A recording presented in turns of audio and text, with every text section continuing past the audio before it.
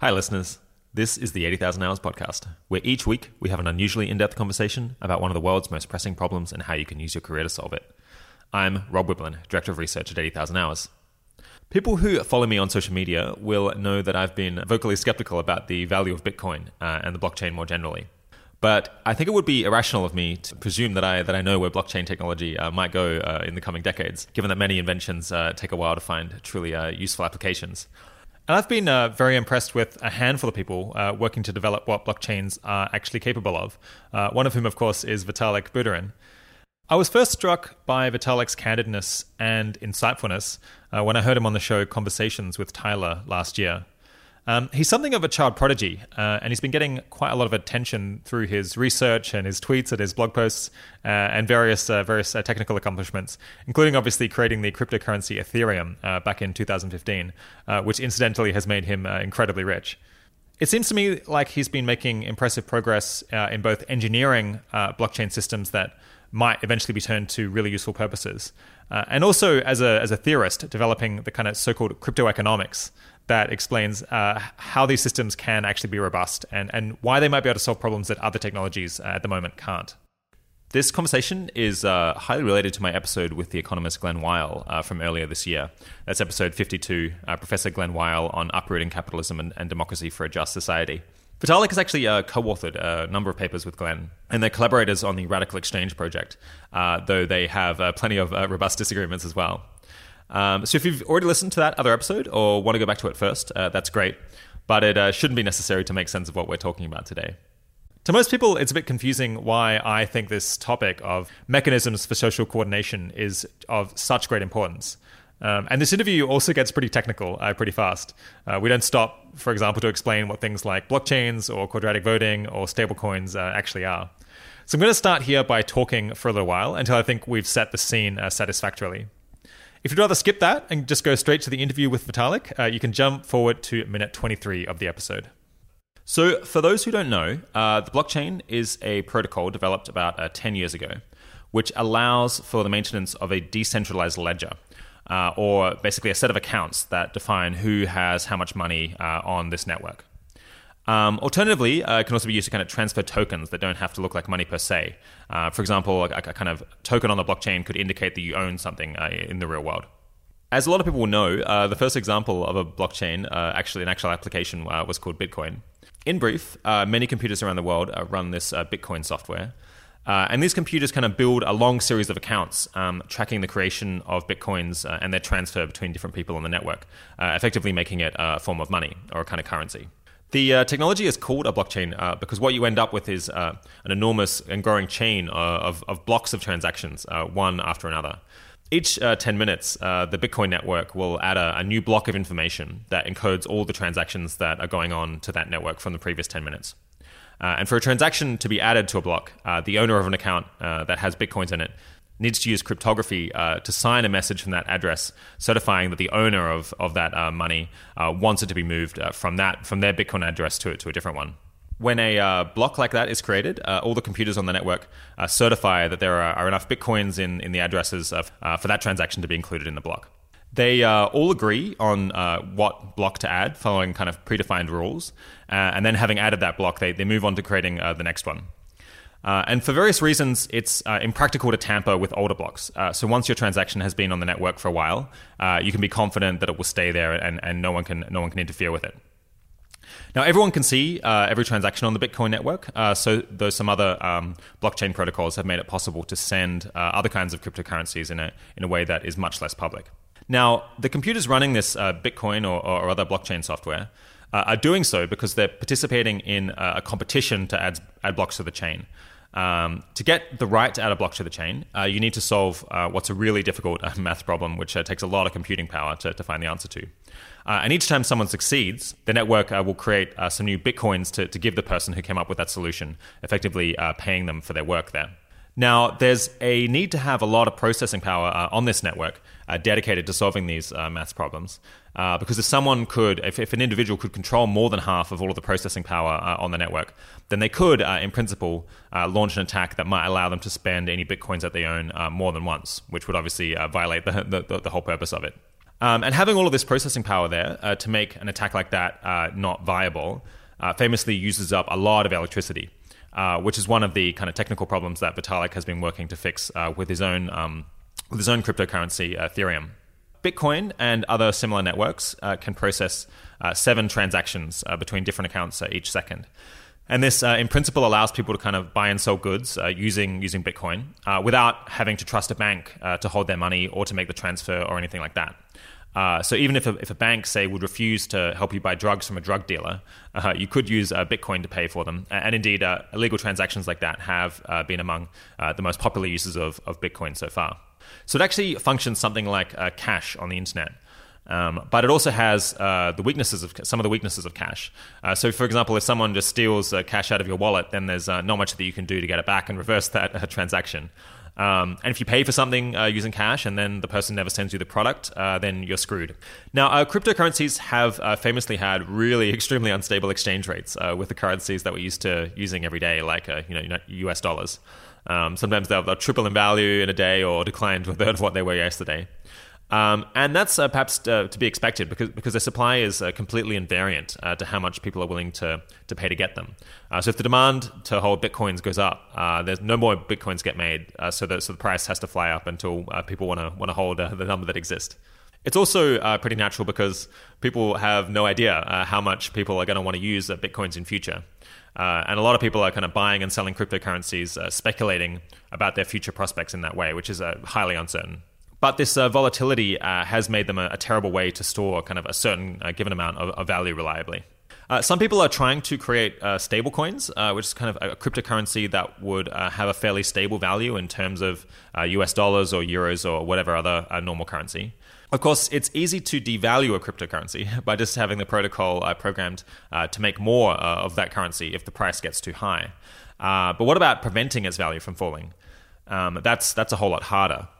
One way to do it is by holding lots of US dollars or other real assets and standing ready to buy the stable coin at the price that you want to fix it at. But the ideal would be to find a way to make the price stable without having to sit on $1 US for every dollar worth of the cryptocurrency.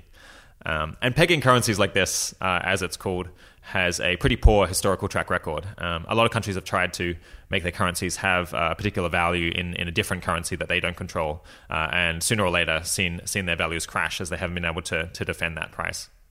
Okay, why might any of this actually matter?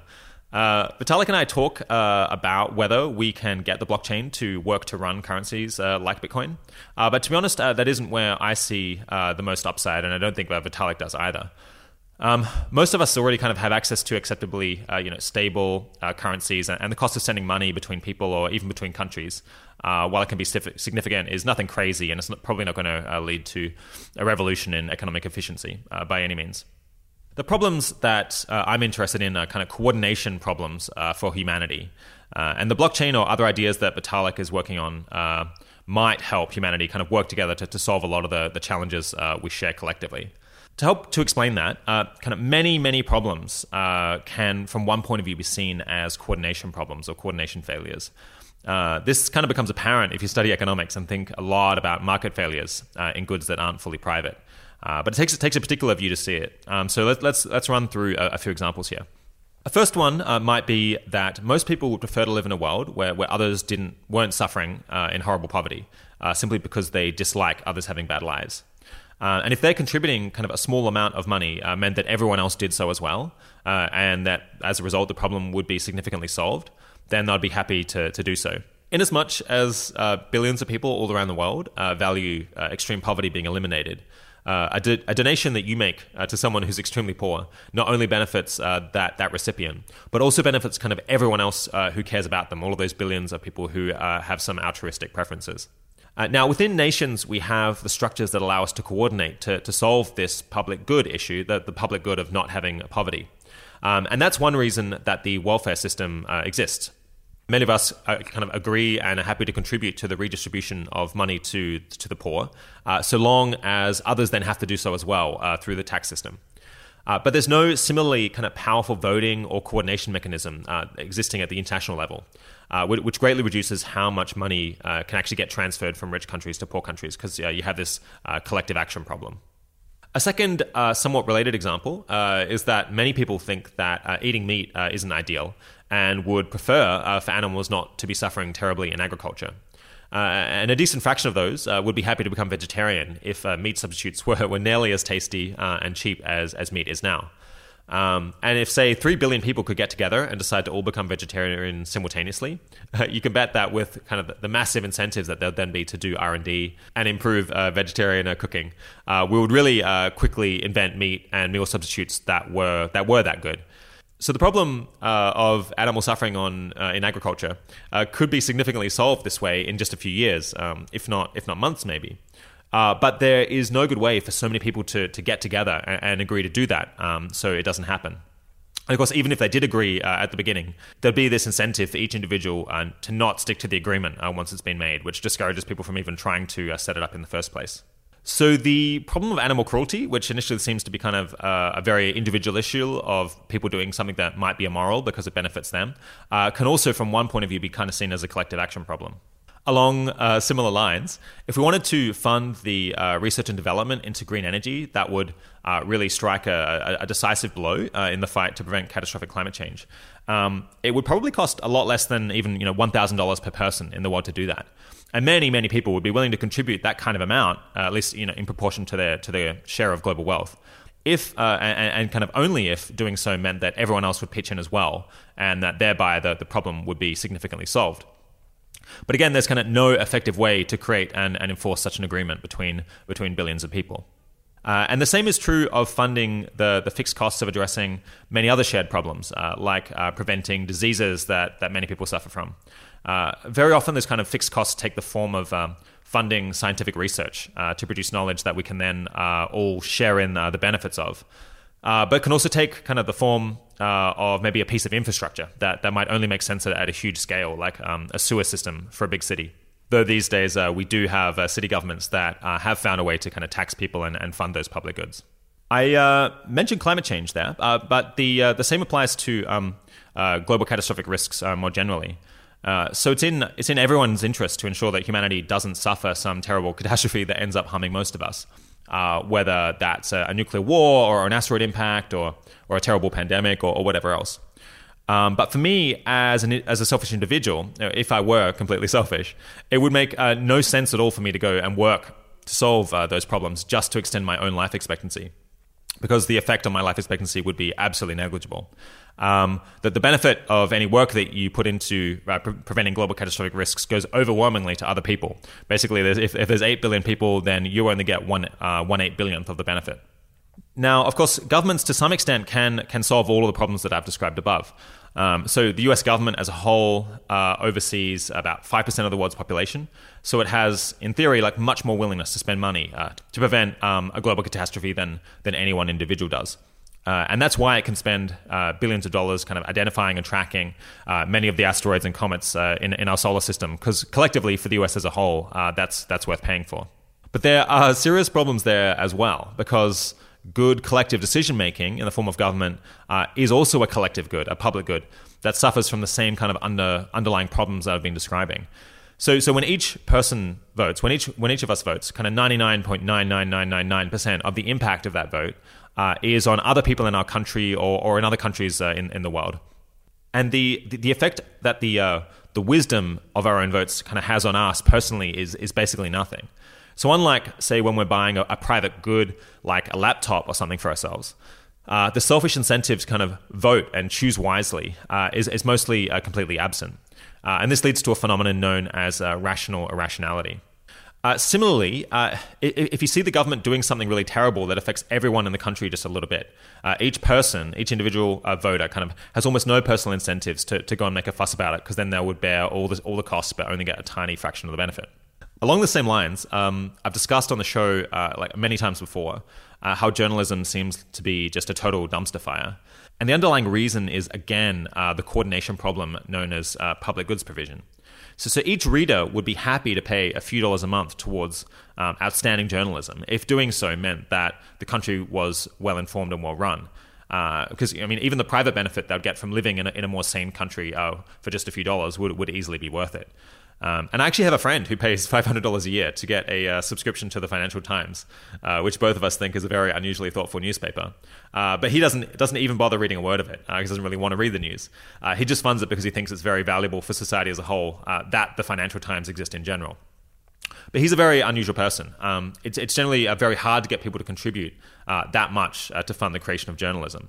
Because if I get a subscription to a good newspaper, that doesn't cause anyone else to do so as well. So I paid all this money out of my own wallet, but kind of barely made a dent on how well the country as a whole is actually governed. So for sensible people who prefer reading fun stuff like celebrity gossip rather than learning about all the tragic and annoying things in the world that actually barely affect them, which I think should be most of us, the existence of the Financial Times is a public good much more than it is a private one. So even if people could only get access to the articles by subscribing, that wouldn't solve the problem of how to fund enough journalism really at all. To sum up, here's just like some of the things that have kind of a major public goods aspect in the economic sense of the phrase public good, which is to say that people get the benefits of something being provided even if they don't contribute to creating it at all. The elimination of poverty, not hurting non-human animals, funding most scientific research, reducing the risks that humanity faces collectively as a species, producing information about what's happening in the world and how we might fix those problems, and making smart decisions collectively, whether doing so as cities or countries or as a species as a whole. Okay, so that's a lot. In fact, it kind of is almost everything. And if we could eliminate 1% or 10% of the public goods properties of these problems, that would probably make a really meaningful difference, perhaps transforming the world in really visible ways.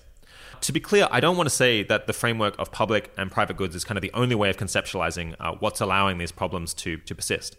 But I do think that it's quite a powerful one that can give us some insights into how, some ways that we could try to solve them. Okay, so that's a big diversion into why when I see something that might help solve coordination problems and provide public goods, I get really excited. But what does that have to do with the conversation with Vitalik? Basically, Vitalik Buterin and others involved in cryptocurrency economics or the radical exchange movement have been thinking a lot about kind of what new institutions or incentives we might be able to create that would make a dent in this public good provision problem. And the blockchain might provide new ways for a group of people to set up those institutions somewhat autonomously. But they're interested in other options as well that might not involve the blockchain at all. An example of kind of progress on this problem of providing public goods from the past is the creation of patents. So we took what was mostly a public good at the time, kind of breakthroughs in science and technology, and decided to give people a bit more of an incentive to invest in and also to publish their discoveries by making it a bit more of a private good, by giving them a monopoly on their new insights for some period of time during which they could profit. And I think actually the patent mechanism is kind of overrated today and it has major problems. But it's probably better than having nothing at all. And it was probably progress at the time that it was first implemented. One other way that you could envisage of getting people to contribute to a public good, a collective good, might be to kind of create a program that runs on a blockchain, which says that if 1,000 people each commit $10 worth of a cryptocurrency to fund a newspaper, then the newspaper will get all of that funding, $10,000. But if you don't hit the 1,000 person mark, then it won't. And all of the people who committed that money will simply get it back. Kickstarter kind of already works as something like this. You can set up fundraising mechanisms of this kind.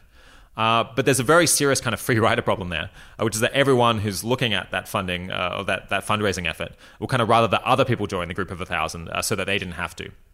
An advance of a sort on this idea that Vitalik has written about and that we discussed in the episode with Glenn Weil is quadratic funding. So basically, let's say that you think it's really useful for society that newspaper X exists and have money to fund its investigative journalism.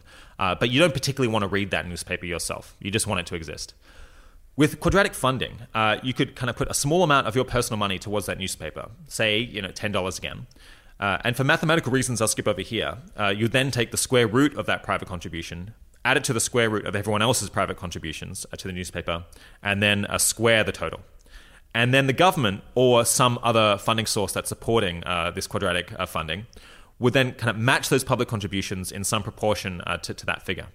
And the crazy thing is that if the government actually gave exactly that full sum rather than just some fraction of it, then each person would have the selfish incentive to personally contribute an amount that would then collectively fund this public good of the newspaper at the right level to maximize the welfare of society as a whole, which is kind of an amazing theoretical result. Now, there's serious problems with that model and ways that doesn't match reality. But if the government just gave kind of 1% of the resulting sum of those square roots, that could still represent kind of a big step forward in efficient kind of public good provision, at least from where we stand today, where we really just have very kludgy mechanisms. If you had the right pool, the access to the right pool of kind of matching funding, and each individual had a unique identity, then it could be fairly easy to operate a funding scheme just like that on the blockchain. Though you could do it using non-blockchain technology as well, obviously. This is one of kind of a lot of ideas on the drawing board today in this intellectual scene that possibly could be transformative if we could actually implement them. Another quite wild idea, if we mostly use blockchains to run transactions and to supply money and to store value, and we could somehow get blockchains to know accurately what was going on in the real world, might be for countries to commit really huge sums of money to kind of an escrow program that would only return the money to them if there wasn't a war between those countries. So hypothetically, the US and China could stake $1 trillion at the start of each year, which this blockchain program, which operates according to kind of fixed rules, whether you like it or not, would only return that money at the end of the year if neither country had killed a single soldier of the other country. Now, there's probably several fatal problems with that specific proposal, but it's conceivable that there might be other incentive structures like this, which we could imagine and implement, which could nudge states towards cooperation and peace between one another, which might well be kind of a key determinant of whether the future of humanity goes well or badly. All right, that's probably more than enough from me about why this issue seems to matter so much. I'll link to a great and lengthy, detailed and entertaining paper, which goes into these issues in the show notes. It's called Recent Developments in Cryptography and Possible Long-Run Consequences, if you'd like to learn more. I don't usually like to talk this much at the start of the show. We've gone on for quite a while. But some people who listened to this interview thought that it would be maybe a bit unclear why it matters without a monologue like this. So without further ado, here's Vitalik Buterin. Today, I'm speaking with Vitalik Buterin. Vitalik was born near Moscow and lived there until the age of 6, when his parents migrated to Canada. He was quickly placed in a class for gifted children and attended the Abelard School, a private high school in Toronto, which he said proved to be among the most interesting and productive years of my life. He learned about Bitcoin from his computer scientist father in 2011 when he was 17, and soon after founded Bitcoin magazine and became an ongoing contributor on blockchain-related issues on Twitter and his website vitalik.ca. In 2013, he visited blockchain developers around the world and returned to Toronto to publish a white paper proposing the Ethereum blockchain system. He started attending the University of Waterloo, but dropped out in 2014 when he received a Thiel Fellowship of $100,000 and went to work on developing Ethereum full-time. Ethereum offered the potential to write programs that would automatically execute and distribute the Ether currency according to pre-specified rules, allowing so-called smart contracts or decentralized applications. It launched in mid-2015 and became a sensation in the blockchain world. At the height of the cryptocurrency bubble in late 2017, the value of all the Ethereum currency in the world reached a massive $125 billion, although that figure is now back down to $25 billion or so. Since then, he has continued to work on development of the open source Ethereum program through the nonprofit Ethereum Foundation. In the last year, he's gotten involved with the Radical Exchange project discussed in my interview with Glenn Weil, being a co-author of the paper Liberal Radicalism, Formal Rules for a Society Neutral Among Communities. He's donated to the Machine Intelligence Research Institute to fund AI safety research, the SENS Research Foundation to support anti-aging research, and Give Directly to fund cash transfers to the world's poorest people. Thanks for coming on the program, Vitalik. Yeah, thank you. Good to be here. I hope to talk about your views on long-termism, how to improve the world, and how to better coordinate humanity. But first, what exactly are you spending your time on at the moment, and why do you think it's very important work? Sure. So most people know me as the Ethereum person, and I do spend a lot of time working on Ethereum. So the biggest thing in Ethereum land right now is Ethereum 2.0, which is this kind of big multi-year long upgrade that we've been working on to try to massively increase the blockchain's scalability with sharding, massively increase its security with proof of stake, and improve its programmability, change a whole bunch of technical things that we feel that we got wrong the first time. So that's been kind of the big thing that's excited a lot of us for years, but now it's finally coming to fruition. There's these big teams around the world that are working on not just thinking about what the protocols in Ethereum 2.0 should look like, but actually implementing it. So the first kind of phase of Ethereum 2.0, which is the proof of stake, is going to probably come out very early next year. There's some already test networks. There's starting to kind of link different clients together and make different implementations written by different teams talk to each other. So a lot of really exciting stuff there. And I think I've said publicly a lot of times that I believe in the potential of blockchain technology, but on the other hand, kind of blockchains as they currently exist are, in many ways a joke, right? Like 15 transactions a second, like not going to run the world economy on top of that and all of those things. And then the kind of insanely gas-guzzling proof of work that I've criticized many times as well. So, I'm definitely just really excited about turning Ethereum into a system that we can kind of really fully be kind of proud of and expect it to kind of push ahead and actually become useful for a lot more things. We'll talk about some of those criticisms of blockchain technology as it stands today in just a second. I guess it sounds like you've managed to carve out time to actually work on or to continue working on a lot of the technical sides of things and not get kind of bogged down in the politics or perhaps like the funding or bureaucratic aspect of actually, I guess there's like organizations built up around Ethereum and blockchain now, which I could imagine just absorbing all of your time on management. Yeah, the Ethereum organization is definitely interesting and weird because, first of all, it's definitely not like a conventional company. Like, we don't really have like bosses that kind of hand orders from the top down to the entire structure. We have teams and teams have leaders, but the way that the teams and the people inside of them kind of communicate with each other is this fairly unique thing that we've just had to learn and figure out over the course of the last couple of years. And a big part of that does mean that the teams that are working on the different parts of the protocol just have a lot of autonomy to them, which is also good for the people running the Ethereum Foundation because it means less work there. But there is still a lot of technical coordinating work that needs to be done. And the other good news is that I'm not the only one that's doing it. So we have a lot of wonderful people like Danny Ryan from the research team, who deserves a huge amount of credit for the work that he has been doing, talking to the different development teams and getting them to coordinate together more. So I guess to give some structure to the conversation today, I think first we're going to talk about kind of the blockchain and crypto technology as it stands today and how that's working out. And then we'll move on to talking about like potential future applications for blockchain technology and how it could potentially end up having a big positive impact or perhaps not. And then we'll talk later on, I guess, about long-termism and existential risks and effective altruism and things like that. Okay, we're going to spend maybe the first 40 minutes or so here discussing current issues in the blockchain community and Bitcoin and cryptocurrencies. So if you have no interest in that, then I recommend skipping forward maybe about 40 minutes from here when we'll get to more general issues. So I guess for this interview, I'm in the slightly awkward position, I guess, of being a huge fan of you and your writing and all of your research. But I'm pretty skeptical, I guess, of blockchain technology, maybe relative to a lot of people who might interview you, at least in terms of what it's managed to accomplish so far. Although I suppose it sounds like you're perhaps even more skeptical of its accomplishments so far than what I thought. But all of that said, I have kind of no idea how useful it could turn out to be in the future, which is one of the reasons I'm very keen to have this conversation to try to see whether it could potentially accomplish a lot more good going forward. So if I can start with a skeptical quote from the cryptographic expert Bruce Schneier, who I imagine you're aware of, who wrote this in Wired in February. Do you need a public blockchain? The answer is almost certainly no. A blockchain probably doesn't solve the security problems you think it solves. The security problems it solves are probably not the ones you have. Manipulating audit data is probably not your major security risk. A false trust in blockchain can itself be a security risk, and the inefficiencies, especially in scaling, are probably not worth it. I've looked at many blockchain applications, and all of them could achieve the same security properties without using blockchain. Of course, then they wouldn't have the cool blockchain name, though. Honestly, cryptocurrencies are useless. They're only used by speculators looking for quick riches, people who don't like government-backed currencies, and criminals who want a black market way to exchange money.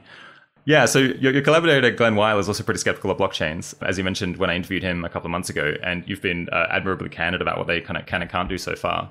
So to me, kind of like Bruce, it seems like so far that the main application for blockchains has been to facilitate illegal activities like tax evasion or avoidance of capital controls or selling drugs, which may or may not be good, but it's kind of not going to transform the economy. So in terms of what it's useful for now, yeah, what kind of functions can it deliver for me that I can't get some other way through, like, saving my investments in a bank account or in equities or, transacting using my credit card? Is there anything? Yeah, so I guess I probably want to break my answer up into a few parts. So the first part is kind of the good that blockchains have done today, which I would say is realistically pretty much entirely cryptocurrency, right? Like blockchains minus cryptocurrency are themselves a big sector that I'm very excited about. But like being realistic, there's been very little kind of actual deployment of blockchain applications outside of cryptocurrency so far. And I do think that's going to change, and that is starting to change. So like, for example, in Singapore, there's this thing called Open Certs, which is basically using blockchains to verify that certificates like university degrees haven't been revoked yet. And they've managed to get partnerships with a lot of universities and different institutional entities. So there's things like that. But like in the kind of now and in the past, like cryptocurrency has definitely been the biggest impact. And like it's definitely had kind of both good and bad consequences. So, I mean, on the bad side, there's obviously like kind of hacks and thefts and ransomware and all the things that people already talk about.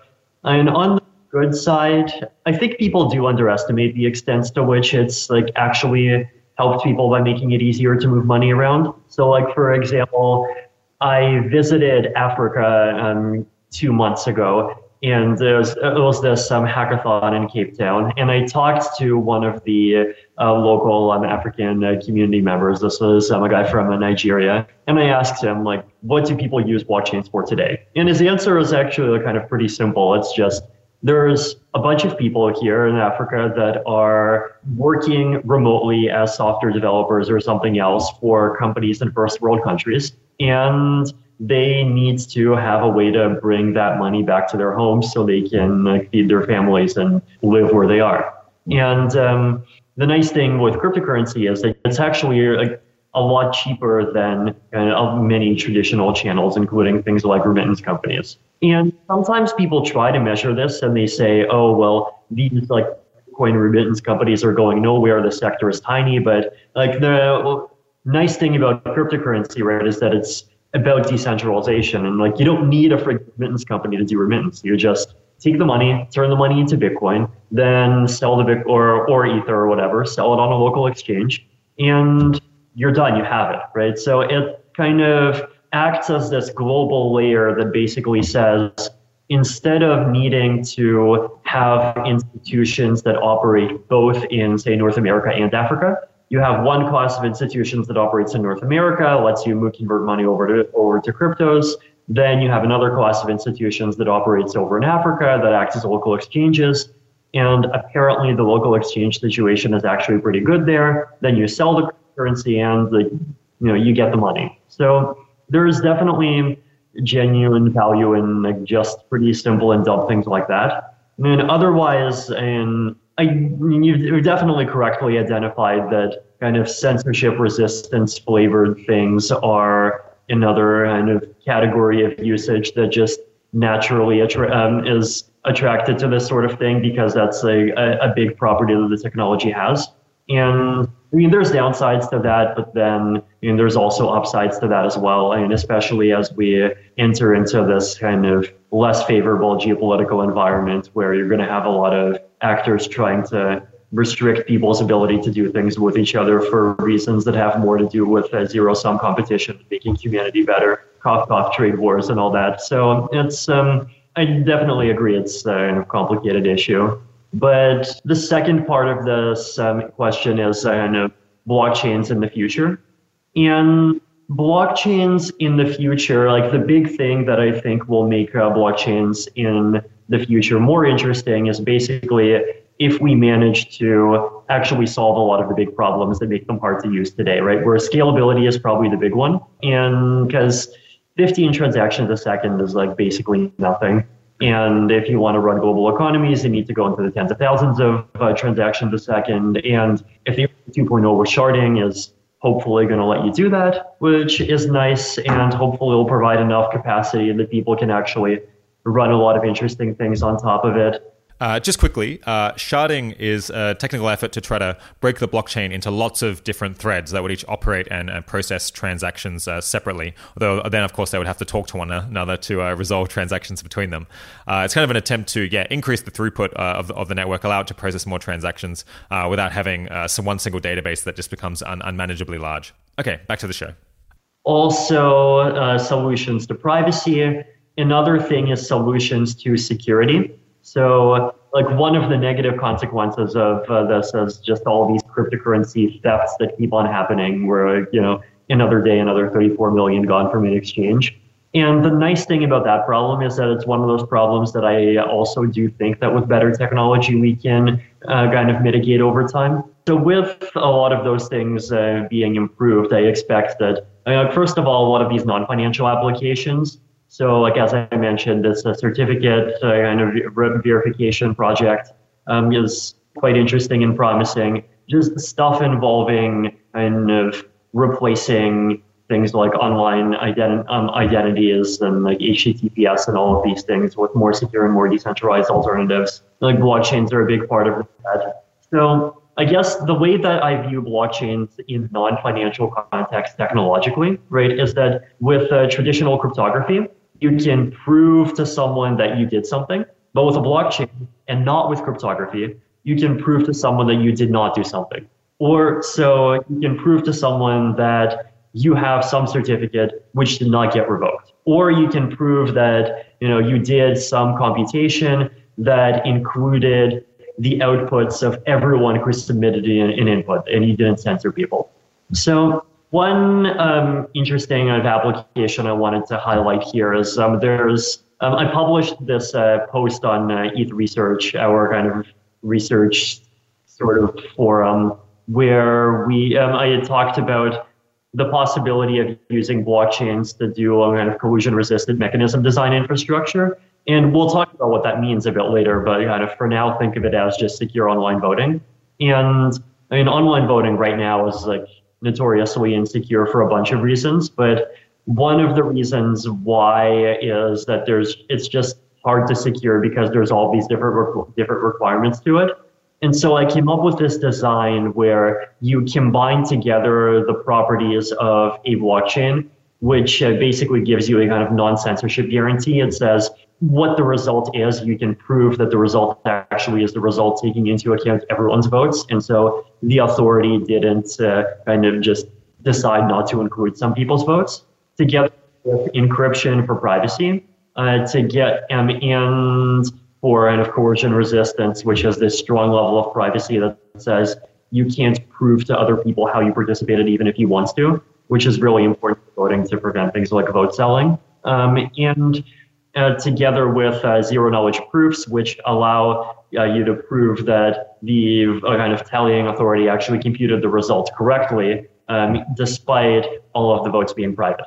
Right, so like you actually need to combine these three components together, and a blockchain is one of them. And if you treat a blockchain as this kind of cryptographic tool, then you can create these different kinds of systems, and they potentially would allow us to actually design these different gadgets that incorporate different kinds of mechanism design into our lives in a way that's hopefully actually secure and not going to break.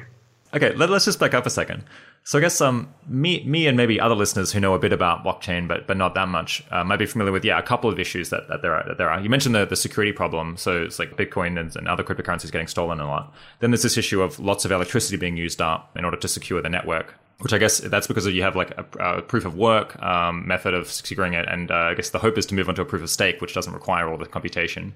Okay, so proof of work, as I mentioned at the start of the show, is a system where you protect and run the network using different computers that each contribute kind of processing power in order to protect it from attacks. And it has this issue that running all of those computers uses a lot of electricity and incurs a lot of expense. By contrast, proof of stake is this attempt to get around that, where rather than protect the network by putting up processing power, instead people would kind of stake the amount of the cryptocurrency that the network is running and be randomly rewarded in proportion to the amount of currency that they effectively stake as part of building the next block. And then there's this issue of the kind of bottleneck on the number of transactions, which you mentioned you're hoping to solve with sharding, which I guess is something like breaking up the blockchain into like many different streams that each can process that number of transactions, and then they kind of interact between one another sometimes. How confident are you that kind of each of those technical problems can actually be solved? Are you kind of like sure that ultimately we'll come up with a technical solution, or is it kind of still an open question? Yeah, so proof of stake, very confident. So we actually had a spec freeze of phase 0 of Ethereum 2.0, which is basically the proof of stake part, a couple of weeks ago. The spec is theoretically frozen, and the only thing that can change it is if people discover security bugs. But the fundamental concept of proof of stake and the kind of basic details of how the design works is something that's been thought about for years, and we've figured out everything that we could figure out kind of in theory, and things have been fine. Now, then there's also proof of stake in practice. And with proof of stake in practice, I guess the main things that worry me are basically just how the kind of incentives in the protocol interact with the real world. So things like, for example, are people just going to be lazy and run all their staking nodes on AWS? Are people going to be lazier and just do all their staking by sending their money to Binance, and Binance is going to stake for everyone? Are people going to stake in ways that are insecure and lead to a bunch of people getting hacked at the same time? Like, how decentralized is it actually going to be? Are things like bribe attacks against validators realistic? All of these different issues that have to do with the kind of finer points of how incentives defined in the protocol interact with human motivations. That's probably the most uncertain thing. I mean, the good news is that some of the uncertainty is starting to be resolved already. So, I mean, we're the first kind of proof of stake chain of the class of proof of stake that we're doing to launch. So Cosmos launched a couple of months ago. And Cosmos has like these penalization slashing mechanisms. They have rewards. They have all of these things. And they've already been having some issues. And I mean, that's been interesting because it both validates the concept, and the couple of times that they've had problems, it even validated some of the design decisions. So, I mean, great project, wish them well, and it's been, I feel like we've learned quite a bit from that already. And of course, when Ethereum 2.0 launches, we're taking this kind of multi-pronged strategy where we first launch proof of stake, then we let it kind of run for a bit, prove itself, then do sharding. I feel very confident about these things in theory. But in practice, it's like I'm not expecting 0 to 1 flavored kind of problems. I'm expecting sort of 1 to n flavored problems, if you know what I mean.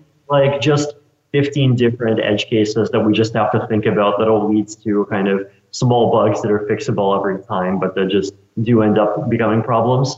So in the case of sharding, like just a peer-to-peer network that can handle like many megabytes a second passing through it, and that ensures all the data reaches everyone who needs it within a few seconds. Like there's just things that we're doing that haven't really been done before. And also how that would interact with potentially powerful actors trying to attack it, like all these different uncertainties. So I definitely think that they exist, but they're more the sort of thing that we just have to kind of cross when we get to it rather than showstoppers. And I definitely, at this point, I'm definitely pretty confident that there aren't showstoppers. Do you want to comment on the kind of computer security or theft issue? Or like whether you think we'll be able to fix that one well enough? Sure, yeah. So there's probably 3 kind of sub-problems in computer security and theft in the crypto space. One of them is people giving their money to central authorities that screw it up. So like Mt. Gox getting hacked and all these other exchanges. The second is people keeping money in their own wallets and that getting hacked. And the third is putting their money into smart contracts and those contracts getting hacked. So for the first, it definitely keeps being a concern. And the idealist in me wishes centralized exchanges would go away and we'd be able to entirely use decentralized ones for everything except just interfacing with the banking system. And there's still the question of like how close to that dream we can get reality to be. The technology behind decentralized exchanges has improved a huge amount over the last 12 months. And there's even things like Uniswap running that are fully decentralized, but that have even better UX than the centralized stuff. So there's reasons to be optimistic, but then I think cross-chain, like between Ethereum and other blockchains, is the one area that the decentralized exchanges haven't really gotten a good handle at. So technologically speaking, there's been a lot of work on trying to come up with these designs that don't require central exchanges to keep custody of a huge amount of money, which is good. But it leads to the second problem, which is if you have custody over coins, then what if like your phone gets hacked, your laptop gets hacked, you lose your phone, you lose your laptop, and all of those things. So pretty much ever since I entered the space back in like 2011, I've been a huge enthusiast for multisig, which basically is instead of having one key that controls the coins are basically controlled by a program, and the program says if 2 out of 3 keys or 3 out of 5 keys do sign a message, then those coins can be moved somewhere. And sometimes you can even have more complicated hybrid policies. So like, for example, the Ethereum Foundation wallet has a policy that says that we have 7 keys, and if you want to send less than 1,000 Ether a day, then one of 7 is enough. But if you want to send more than 1,000 Ether, then you need to get together 4 of the 7, and that's served us pretty well. So like basically I want multisig to get adopted by just everyone, individuals, organizations. But then the problem is usability, right? Like for like who are your counterparties? What's the format? So I've been an evangelist for this thing called a social key recovery, which basically says like you have an account and you have one master key that can do things, but then you also specify some set of other keys. And these other keys would generally just be like your friends. And the idea is that any majority of those keys could come together and switch your master key to something else. And so if you lose your master key, they could recover it. If your master key gets stolen, then like the idea is that you would store most of your money in like a savings wallet that would enforce like a 1-day delay before you can take money out. And so you could get your friends together within the day, they can switch the key and cancel it. And it's a security model that does exist in the real world already. So like, for example, WeChat uses it for account recovery. So like, I definitely want to see more experimentation in social key recovery. And then first for the third problem, which is smart contracts, like formal verification, I'm obviously excited about. But then the other thing is that we just have to be kind of humble and realistic about the kinds of things that we can expect to be smart contractified. And we want like 5,000 line contracts and more 50 line contracts. And like one of the reasons I'm a big fan of Uniswap is that the design is so simple. Like it basically is a 50 line contract. Like in practice, it's 200, but most of those are just line convenience functions. Like you can get away with 50. So it sounds like if we manage to solve all of those problems, that we're kind of still pursuing the dream of cryptocurrency being a medium of exchange where people might engage in lots of like everyday transactions using cryptocurrency, which so far has been something that has been like, I mean, people are using it for remittances and like cases where it's you're like transacting between people where there's like the banking systems aren't very well integrated or people are kind of unbanked. But I guess if you can solve all these problems, then it might be possible for someone like me to actually like want to use cryptocurrency to buy things on a day-to-day basis. Yeah, and I definitely think the quality of blockchain technology can get there. And like not just cryptocurrencies, like also non-financial things. So even things like self-sovereign identities. So like basically having something that you can use to sign in to just regular web services that doesn't depend on Google or Facebook. So why do you think people like Schneier are so vitriolically negative? Do you think they just aren't quite, that they're not seeing like the technical advances that you think are likely to come eventually? I think first of all, it's important to stress that they have valid points. Like proof of work sucks. Blockchains as they currently exist are unscalable. A bunch of the security issues haven't been solved. So it's important to be honest about those things, but it's definitely, I think, also the case that a lot of those people who are kind of famously bearish on blockchains aren't following kind of the space as it's going to be in 5 years, and it's newer developments that have been happening there. And I think there really are a lot of things coming down the pipeline that really can solve a lot of the problems. Like, definitely not literally all the problems, right? Like, having users protect their own money in their own accounts isn't going to like solve ransomware, for example. But like, if we at least start with the problems we can solve easily, right? If we can at least start with using crypto and blockchain technology itself to deal with things like user account and exchange theft, then that's a pretty big start already. And for the other things, I'm sure they can be figured out over time. Are there any kind of problems or applications for cryptocurrencies or blockchain technology that people talk about, which you think is just like bad applications of it, where it's not the right solution? Yeah, and there's definitely a lot of things. First of all, there's like these applications that just say, let me put these entire really big files in like 2.6 megabyte PDFs on the blockchain. And I think even with sharding, that's just going to be crazy expensive and not very pointful, especially when you can just like stick the hash of the file instead. Also, things like using blockchains to just store messages that don't have any kind of value components to them, that just don't really need this property of being verified by a large group of computers at the same time. Like, there's a lot of people that just use blockchains either just inefficiently or way more than they need to. So there's definitely quite a lot of that. I mean, there's blockchain applications that people do that I think are stupid regardless of whether or not they're on the blockchain. And even just the ideas behind a large portion of ICOs right now just don't make any sense at all. And so there's definitely a lot of things that I argue against and kind of often pretty publicly.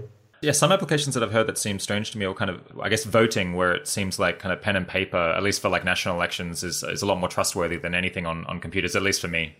Yeah, like as I mentioned, like you can use blockchains to make voting better, but like you have to really think hard about how you're doing it. And if you're just throwing votes on chain, that's like counterproductive. Like if you do that, then someone can make a smart contract that just says, if you vote for the purple party, I'll give you 0.01 ETH, and then you're just going to get a bunch of votes for the purple party, and like, guess who's running America in 2020? So, yeah. I guess what's another? People have talked about it as using it as like auditing kind of supply chains to make sure that products came from particular places, which kind of, it just seemed like it was solving the wrong problem with that one, where it's like the issue is like fraud along the line, where people can just put lies in the blockchain, right? Yeah, so this is one example of a problem that people sometimes think blockchains solve, but really they don't solve, which is an historical problem, right? Like people often have this background impression that blockchains are this technology that provides trust.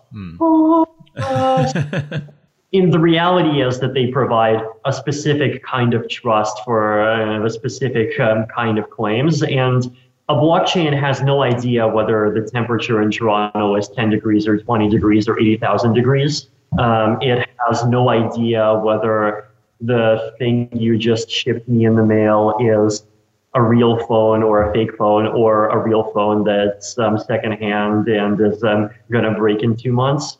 A blockchain has no idea what the price of real world currencies are, and like so on and so forth. And there's this big long list, right? And so a lot of blockchain applications like basically do require either combining together blockchains with other data sources and using a blockchain more as this kind of place where the different things get put together and organized, or sometimes the data is just so subjective that like it doesn't really make sense at all. Like for fire insurance, for example, like what are you going to do there? The problem is evaluating what the level of damage is from fire, and that's like incredibly subjective, and there's no way a smart contract's going to help. Yeah, and another application that seemed odd to me was people talking about using the blockchain to kind of get more autonomy over like the kind of the data that online services like Facebook and other websites kind of hold about you.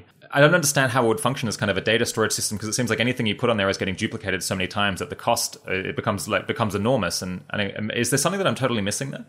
There is a version of that which actually makes sense, and the version of that which makes sense is that you have services where the data is kept client side by default, but then like people attest to the data and there's kind of zero knowledge proofs over the data. And then if you want to sell the data, you can use cryptographic protocols that basically say, I'll give you the data, or I'll let you compute one particular function over the data if you pay me some number of coins.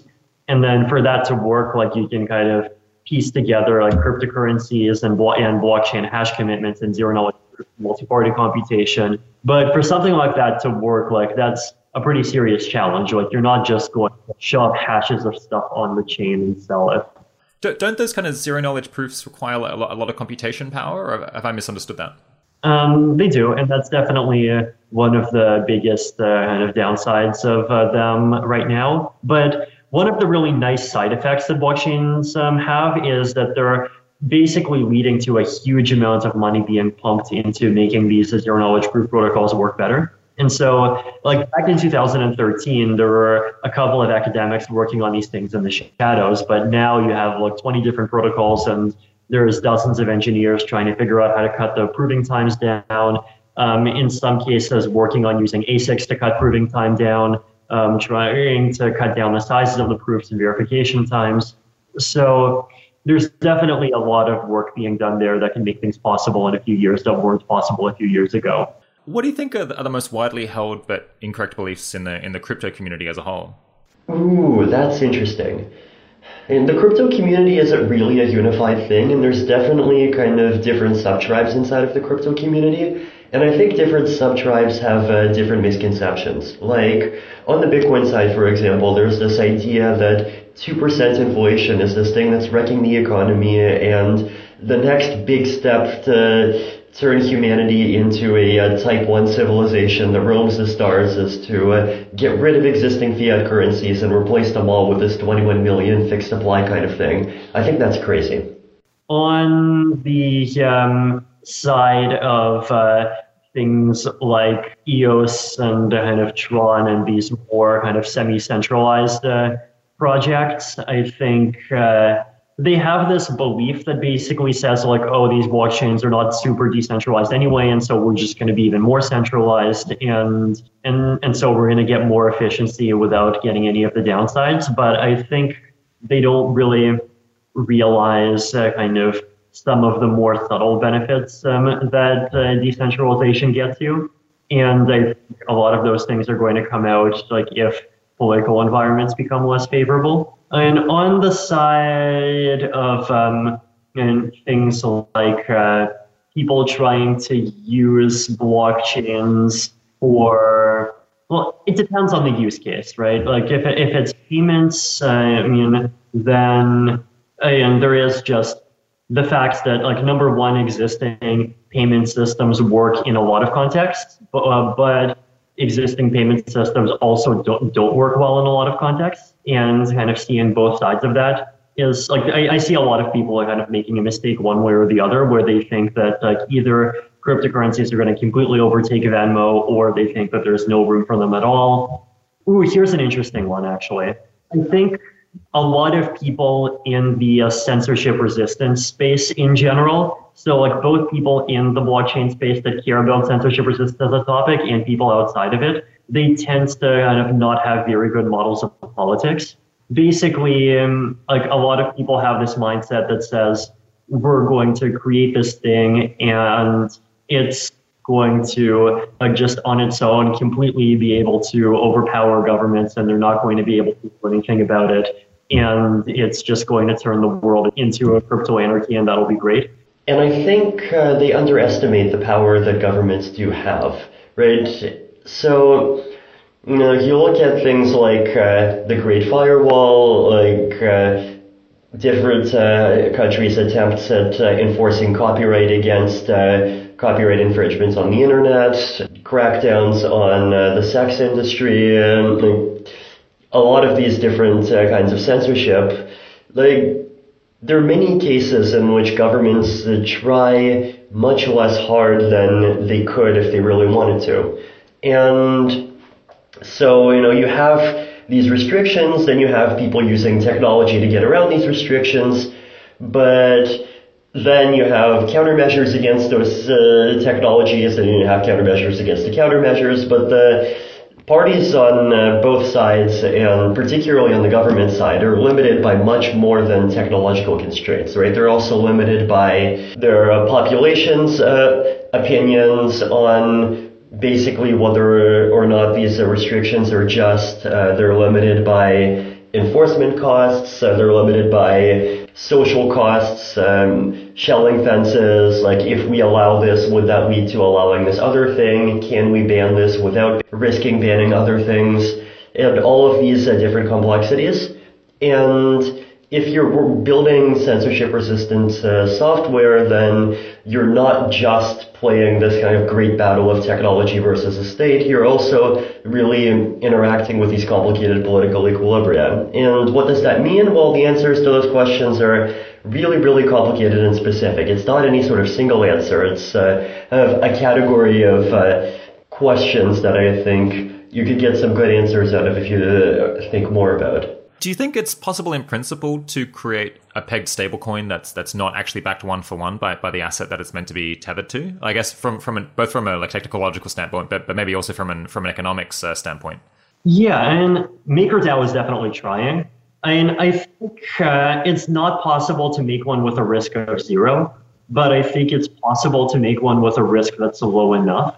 But then the problem is that if you make one with a risk that's low enough, then you have these capital inefficiencies, right? Like, basically, it needs to have it be kind of double or triple collateralized with Ether or with other cryptocurrencies. And then there's the problem of, like, how secure is it actually? And the problem is that because the whole thing is, the whole risk model is about tail risks, you don't really know. Yeah, and it gets really complicated. And like a lot of people, I think, measure this sort of incorrectly. Like they say things like, oh, the price of DAI went down to 0.92 for like 20 minutes today. That means the thing is not stable. But like, no, that's exactly the wrong thing to measure, right? Like things that stay at exactly $1, like almost flawlessly until one day they don't, are like exactly sort of fake stability that Nassim Taleb likes to criticize. So like the thing that you're trying to optimize for isn't like lack of tiny day-to-day movements. It's minimizing probability that the thing just suddenly one day does something catastrophic. And yeah, I mean, the problem is that it gets hard to estimate the probability of catastrophic things. And I definitely think that cryptocurrency is interesting because it does create this environment where, like, if you can profit from attacking one of these things, then you can and someone will. And, like, so far, it's definitely looking kind of very soft promising, but we'll see. Yeah, so the basic problem there is that kind of the less collateral you have, then the more you're at risk of someone promptly like trying to do a run on the currency and breaking the peg. Whereas, but then the more capital you have to have, the more expensive it is to establish the thing. And then like, what's the business model here? Is that basically it? Yeah. Yeah. Do you think there's ever going to be a way to kind of reduce the bad illegal uses of cryptocurrency without preventing the good uses, other than like traditional law enforcement, or is that just not going to be possible?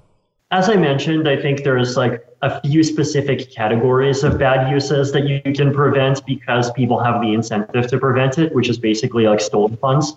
And I mean, stolen funds definitely have a lot of kind of bad knock-on effects. So, for example, you have the North Korean government, and there's people claiming that the North Korean government is figuring out how to steal crypto, and those funds are potentially being used to fund their nuclear program or other unsavory things. And if they didn't have those funds, then some of those unsavory programs could end up proceeding more slowly or not proceeding.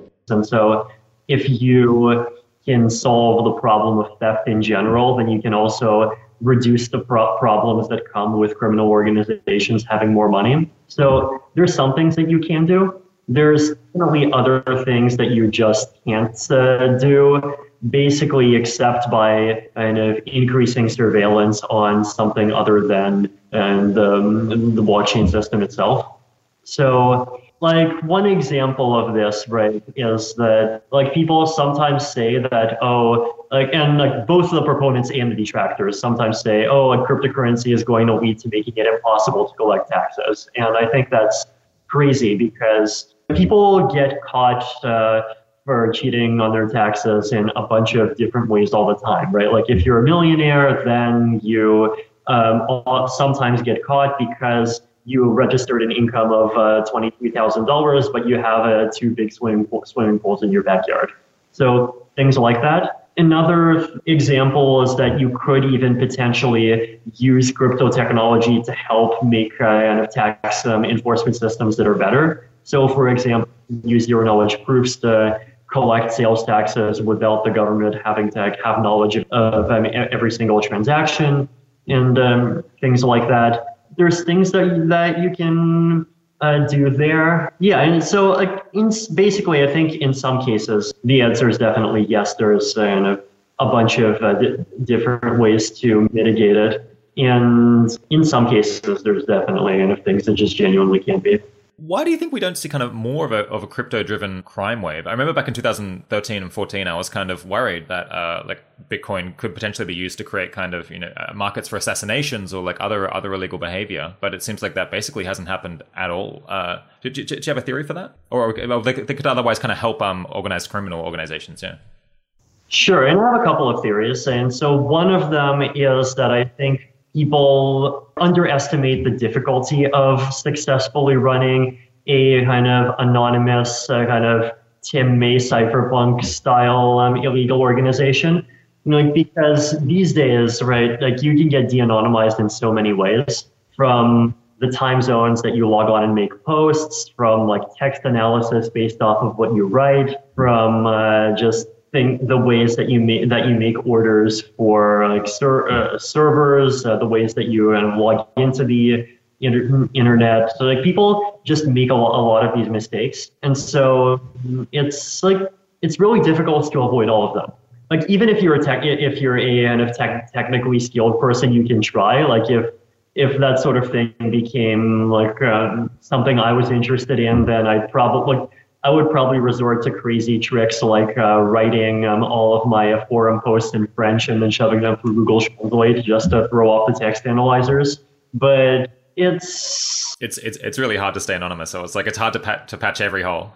Yeah, I mean it's really hard. And the interesting thing is that there's also kind of diseconomies of scale. Like if you want to do it at the scale of 5 to 10 people, you generally can, and you can get away with it because these law enforcement bodies, like as scary as they seem, are often quite under-resourced. But then if you go up to 100,000 people, then like eventually you get figured out.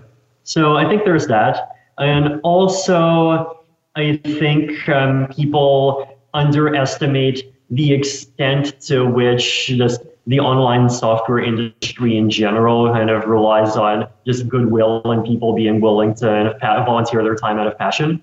And so like there just aren't enough technically skilled people in the world that are like interested in writing the software to make assassination markets work really well, right? So that's one thing.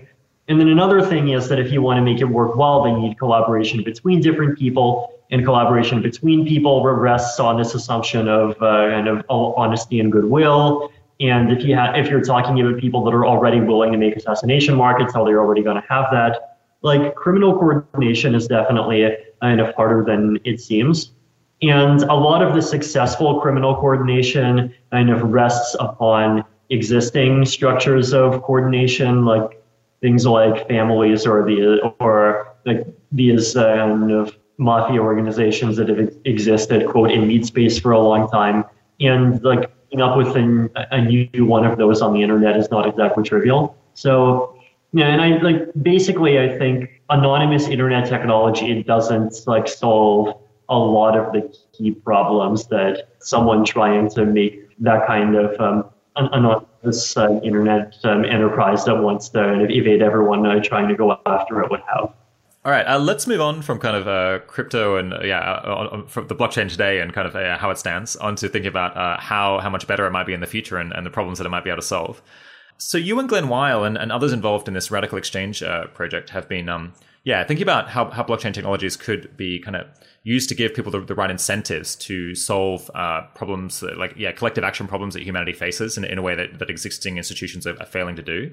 And I guess that includes like public goods provision or avoiding the tragedy of the commons. For example, there's that liberal radicalism idea that Glenn and I discussed, which is kind of an attempt to give people reasons to contribute their resources to providing public goods. I hope our listeners will forget this long quote, but I think it kind of helps to motivate the whole discussion we're having here. And it's from an unpublished paper on possible uses of cryptographic advances that I hope we'll be able to link to when the episode comes out. And under the heading disorganized shared interest groups, it says, it's generally the case within any given political system that only a very small portion of groups with common interests successfully organize to pursue those interests. For example, private industry is often organized to lobby the government, but the consumers of these industries' products do not. Influential grassroots movements have arisen around some issues like abortion and police violence, but not others of comparable concern like economic policy. The collection of people who would be happy to become vegetarian if it meant everyone else did, or to pay for news if it also meant everyone else did, and so on, is large. But people do not form robust organizations or enter into such pacts. And similarly, even though voters as a whole would have clear common interests in coordinating to become more informed, the possibility of such a widespread agreement arising seems wholly implausible. And these kind of problems seem very widespread. So groups interested in funding lobbying efforts could use smart contracts that result in their making donations only if enough other people do as well, and perhaps scaling down the donation size as the number of people who commit grows. So I guess I just want to start by asking you a very open question, which is perhaps kind of the main topic that I want to discuss today, which is what incentive design mechanisms or kind of smart contracts or distributed autonomous organizations are you most excited about, whether they're blockchain related or not, and kind of how could they make a difference to the world? Yeah, sure. I think, like, first of all, the whole kind of decentralized autonomous organization thing is interesting, but also there's limits to it that we didn't, I think, quite realize and appreciate at the beginning. So the main kind of challenge there, right, is that at the end of the day, all it is people putting money into a pool and then using some pre-agreed rules to kind of distribute the money in the pool around.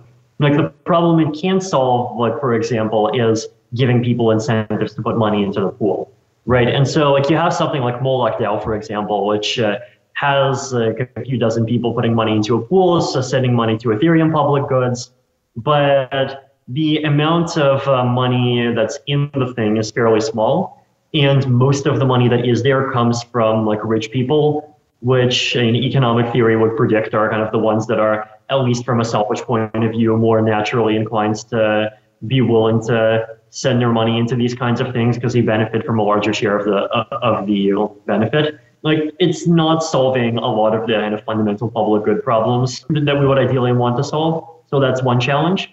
Another challenge is this whole kind of collusion resistance issue, right? Which is basically that one of the main benefits of a blockchain is that everything that happens on a blockchain is public, it's publicly visible, and even if you zero-knowledge encrypted for privacy, these kind of traceable records and receipts that you can audit and use to prove what happened. But the problem is that, I mean, if you analyze a lot of the mechanisms that we use in the real world, many of them, like, really crucially rely on an assumption that people are not colluding with each other, and that if a person takes an action, the only consequence of that action is the consequence that's kind of defined inside of the mechanism, right? So, like, if you go into an election and you go make a vote for Andrew Yang, then, like, the only consequence of that is that it slightly increases the probability that Andrew Yang is going to win, and that's something which affects everyone in the country and, like,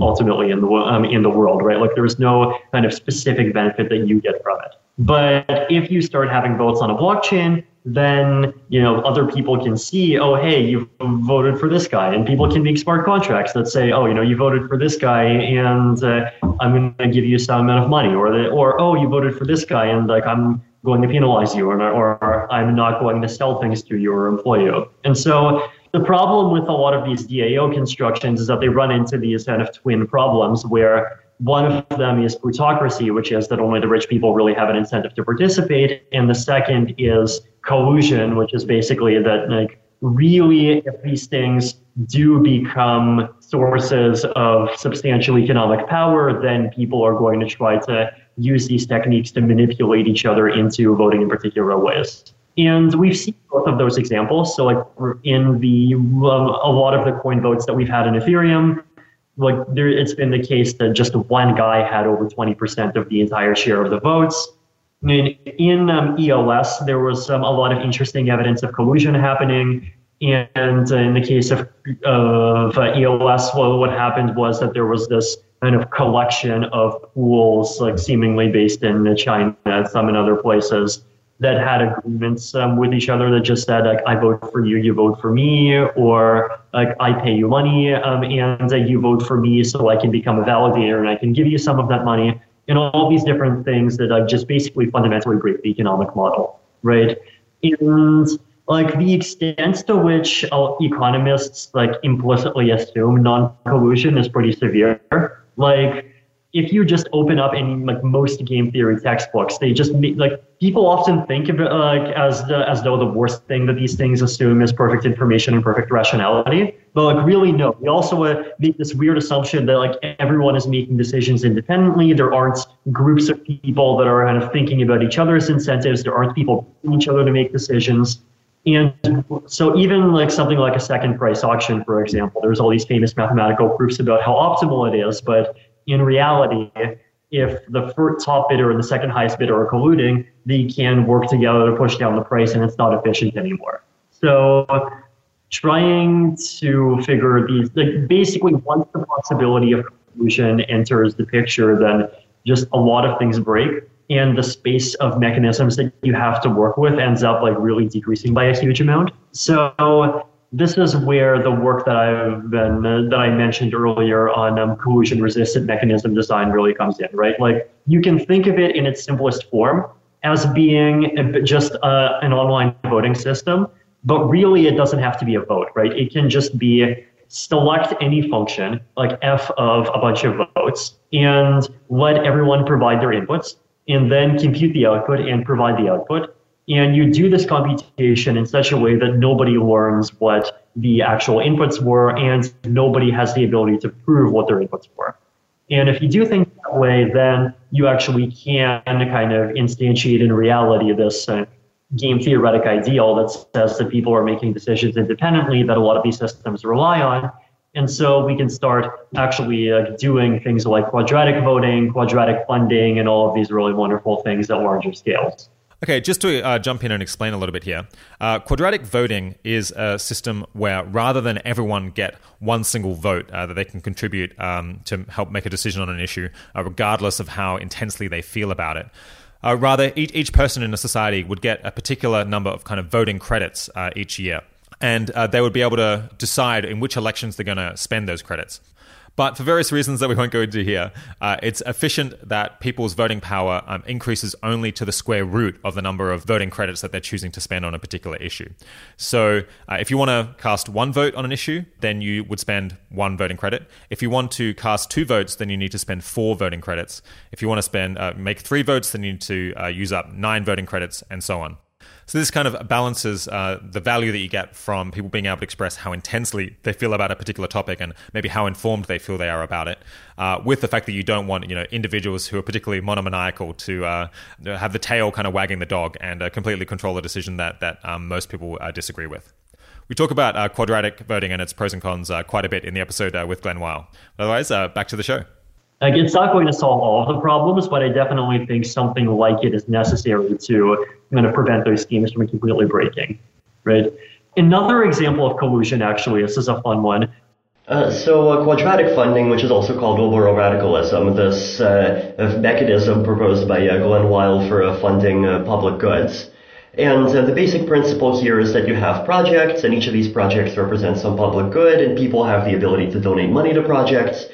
And if multiple people donate money to a project, then there's this central pool of money which basically adds a subsidy to the donation to take into account the fact that each of those people are contributing money to something that benefits all of them together. And the more people donate, the more the subsidy grows kind of quadratically. And so we have this thing called the Gitcoin MCLR, which is basically trying to do that at a small scale for public goods within the Ethereum ecosystem. And right now, the matching pool is about $50,000 every couple of months. And the problem that it had was that there were a couple of cases where there were just accounts that were kind of clearly either not legitimate accounts and like big accounts, or in some cases were kind of related accounts that were voting for the same thing. Like the biggest example of this was that there was a bunch of accounts that were all employees of the same company that basically donated to the company and collected the kind of CLR matching. I think like these kinds of exploits, they're definitely going to happen to some extent, but there's things that you can do to mitigate them. Like one example of a thing you can do to mitigate it is you just encourage more kind of honest participation. So the problem with the Gitcoin CLR is that there are only a few dozen people participating, but then if you increase that to a few thousand people, then a company with 10 employees is not going to be able to extract subsidies to the same extent. Another thing you can do is you can add the collusion resistance. A third thing you can do is you can try to change the formulas to try to be more kind of robust against medium levels of collusion that actually exist. So I wrote an ETH research post on this. I forget the name, but if you just search like quadratic funding under my name, you can probably find it. So yeah, and that's definitely been like interesting to kind of just see in real life, like how this market for public goods works and like what it does well and how it sometimes doesn't work. And from there, you keep going and improving it. Yeah, so we've just kind of jumped onto the problems right away. But I guess for listeners who aren't so familiar, is it possible to kind of paint a picture of like how in a good future, kind of the work that you're doing on incentive design, mechanism design, incentive design, and these like automated smart contracts or like automated processes on the blockchain, like how they could help and how like what problems that could solve? Yeah, so I guess the big problem that the quadratic funding is solving, right, is this public goods problem, which is that like there's just so many different projects and like things that all of us rely on where they're not a thing that like one person does specifically for another person. They're a thing that a person does, and what the thing that the person does benefits a huge number of people, and that person really has no fine-grained control over which specific people it benefits. And so one example of this would be open source software. Another example might be even just all of the blogs and public things that I write, this podcast, in the kind of less info and more physical world context, like public parks and roads. I mean, sometimes you can charge for roads, but sometimes you can't. Clean it. So, yeah, I mean, there's like just so many things in the world where that just don't come in this kind of convenient format where it's one person doing a thing for another specific person. And so you can have a nice, efficient market where they're selling it to each other. We just don't have good institutions for kind of encouraging the production of these kinds of things.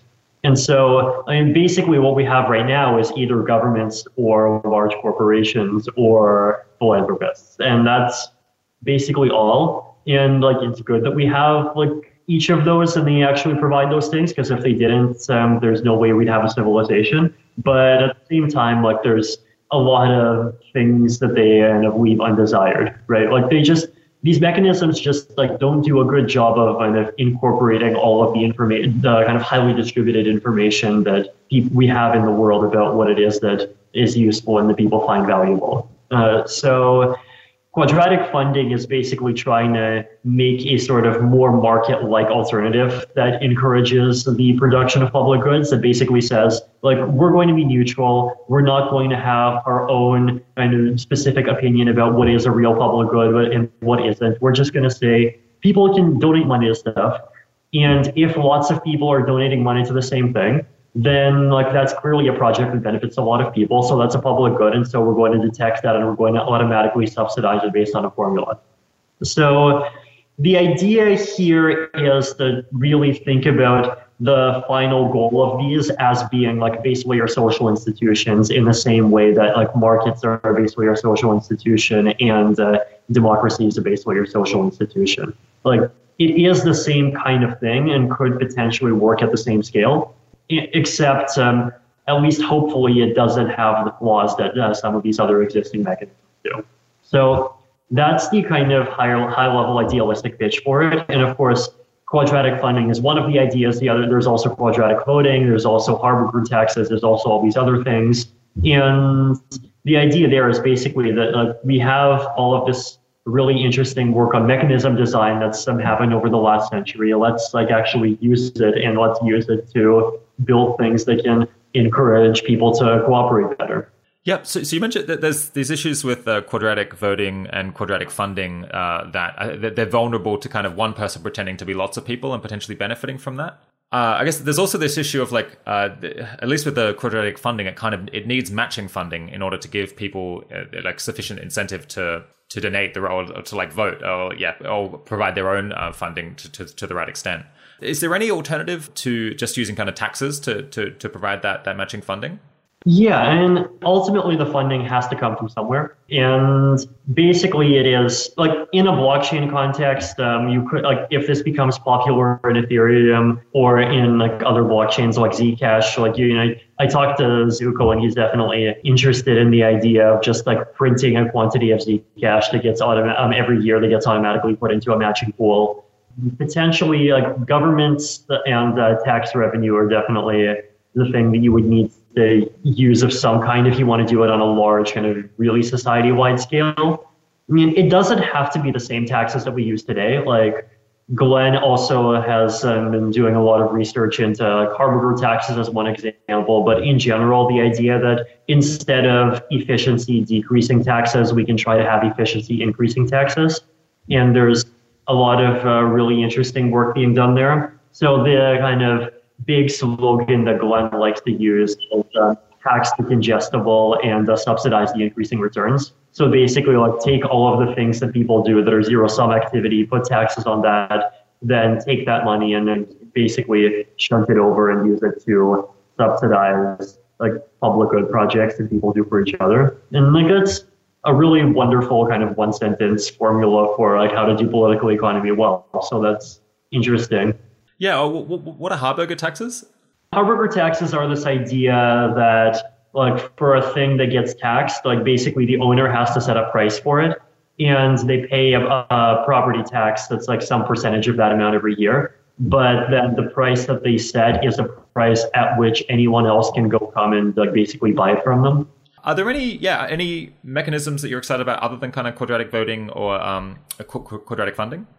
I mean, prediction markets are probably one big example. And I think in addition to kind of public good providing institutions, we need better info institutions. And things that are prediction market flavored definitely seem really interesting there. And like they don't have to be exact kind of prediction markets in the way that Robin Hanson designed them. They could be even just the idea that you would have to put down a bond and that bond gets taken away if some negative event happens. In exchange for putting down a bond, like you would be able to have the ability to increase the extent to which something gets done that does have some kind of risk. Like there's a lot of different ways to kind of commute and apply the concept, whether we're talking about the immigration policy or whether we're talking about trade-offs involving different kinds of risks, whether we're talking about just what policy to apply to achieve some particular known measurable objective in general.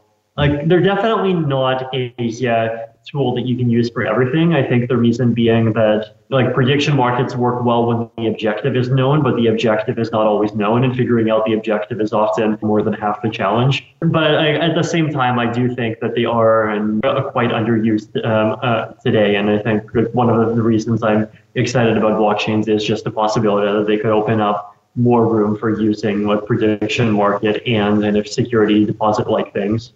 So you mentioned earlier, that there's this really important issue of kind of establishing online identity to prevent collusion or to limit collusion. Can you kind of explain or give an example of like how collusion can damage these mechanisms, and maybe like what kind of work is being done maybe by you or others to create like a trustworthy identity system such that we can get around these problems? Sure. And so first of all, like these are problems that are basically wrecking the internet even today, right? So like you have these click farms where people just like buy up a few thousand phones, they buy up thousands of accounts, and then they use these accounts to just vote for things, to kind of push messages that they want to promote, to manipulate a lot of different kinds of mechanisms. And once we start using these kinds of mechanisms to allocate resources in more substantial ways with things like quadratic funding, then there's just a huge incentive for people to just buy up a bunch of accounts, pretends to be a big crowd of people that all cares about some specific problem and like all throw a bit of money into it and then just kind of extract subsidies. And for any kind of voting mechanism, you can use these sorts of things to swing votes, and you can use things to just manipulate online conversations and all of these kind of different problems.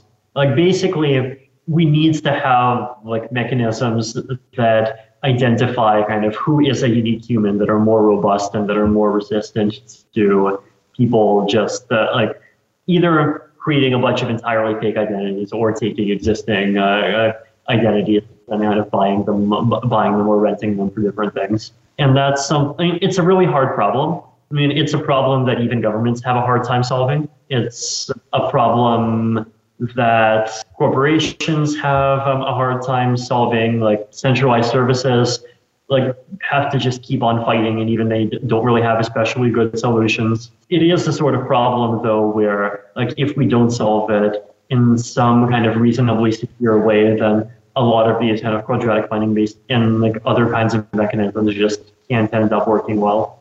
So I guess with normal voting, kind of people show up. People show up to the voting booth and they like say their name. And I guess for some reason there's like isn't as much of an issue with voter fraud, at least in the countries that I've lived, than what you might expect. I guess kind of the bank uses kind of passports, which are maybe like too hard to copy. I mean, are we going to have to go for something like as systems as costly as that, do you think, in order to solve this problem? Or is it possible that just the problem is insurmountable and it will kind of just make it not practical to use quadratic funding or voting in the real world for anything other than something where you can require that everyone actually rock up somewhere personally? I think there's definitely always going to be some dollar value at which you can obtain fake identities of different kinds on the black market. So I think it's also definitely important to continue the research on making things like quadratic funding be more robust to identity theft. And as I mentioned, one of the recent posts I made on ETH Research is about changing the quadratic funding formula so that it does kind of put a bound on the amount of subsidies that you can maliciously extract from the system if you have identities. So yeah, things like that are important. So that might be something like a kind of minimum contribution for each person? It's not a minimum contribution. It's more a maximum subsidy per pair of people. Okay. Yeah, so there's that. And there's also, of course, the possibility of trying to make identities that are more kind of robust and that work better. I mean, there's definitely things that you can try to do to solve it. One other problem that will end up kind of going up against if you try to make systems for this that are universal is hostile governments.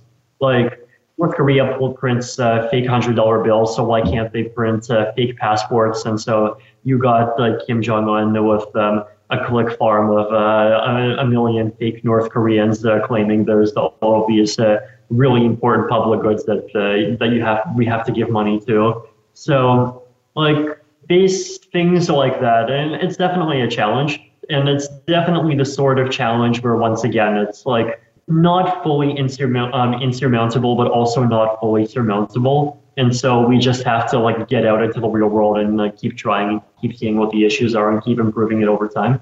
We'll see. I mean, there's definitely a chance that the identity issues are going to be too big, but I hope not. Yeah, who's doing the most impressive work on this? And is it kind of mostly do you think, kind of social or political problem, or is it more like a technical cryptographic problem? Some of both. Like the anti-collusion stuff is definitely cryptographic. The kind of figure out who's a real person problem is partially mathematical, because often you can use things like graph theory and like minimum cuts and all of these things to try to figure out how to actually aggregate the information to figure out who's probably a real person and who isn't, but also partially a socially and problem of like how do you present these mechanisms and how do people participate and like which mechanisms you use. So it's some of both. I've read that you're kind of more excited about quadratic funding than quadratic voting. Why is that?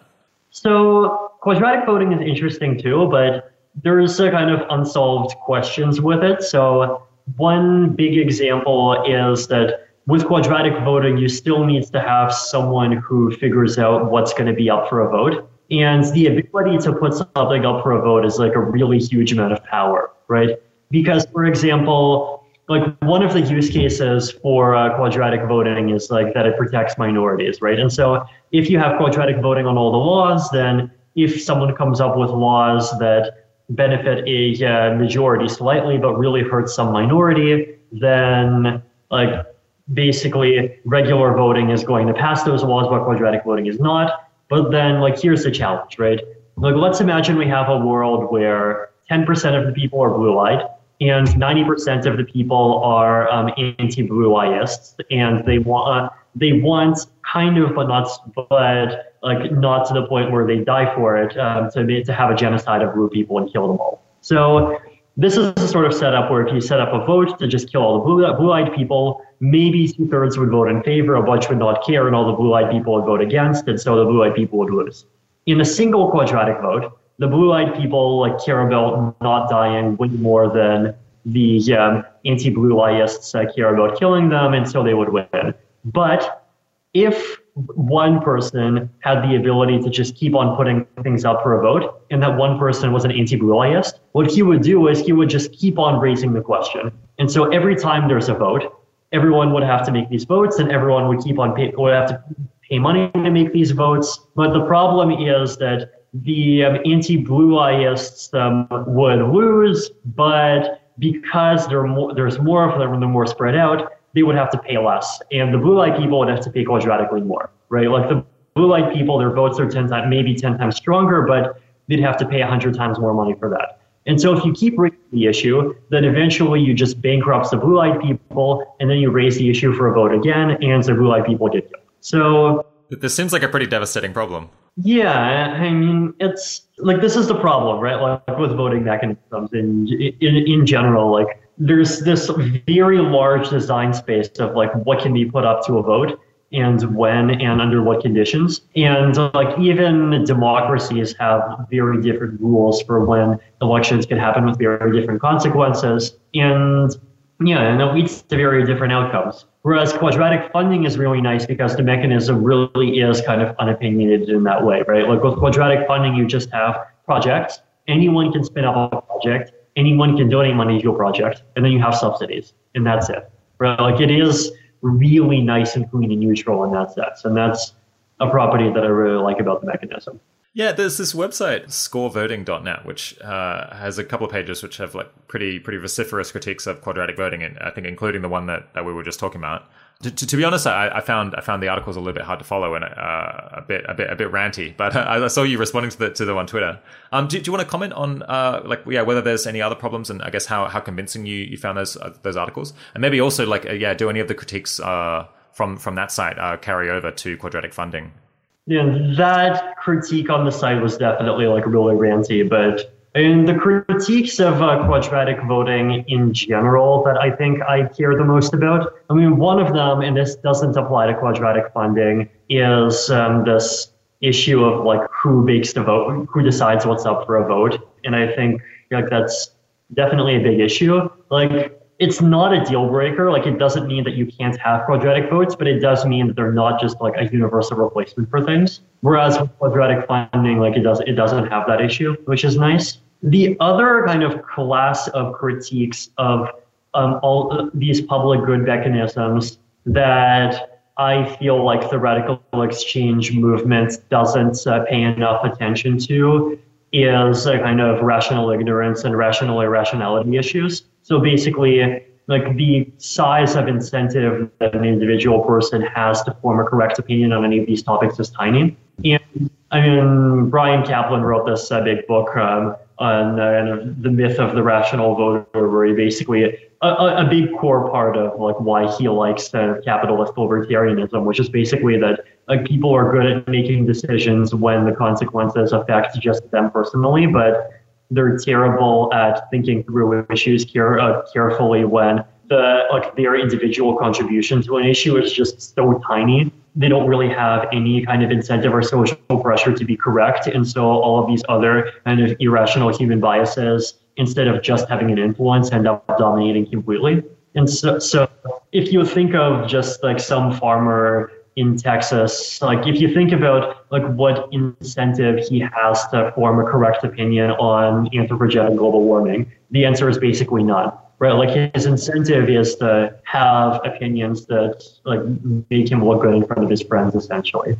And there's definitely plenty of cases where people do have very correct opinions on things, and despite not having an incentive to. So I'm definitely not claiming incentives are always necessary, but at the same time, right, like there is definitely this issue, and quadratic mechanisms do mitigate it, but do they mitigate it completely? I don't, definitely not. And the score voting guy even did the math and pointed out how if you use quadratic voting to run an election, like the average person would end up basically paying 2 cents, and like, are 2 cents worth of incentive really going to end up changing anyone's opinion? Probably not. Right. So that's like one issue. And then also in general, if you go out into the world, there's like plenty of unsavory organizations that end up like exploiting some combination of biases, lack of education, like all of these things to pretty successfully extract money from a lot of people, right? Like you have Ponzi schemes, MMM,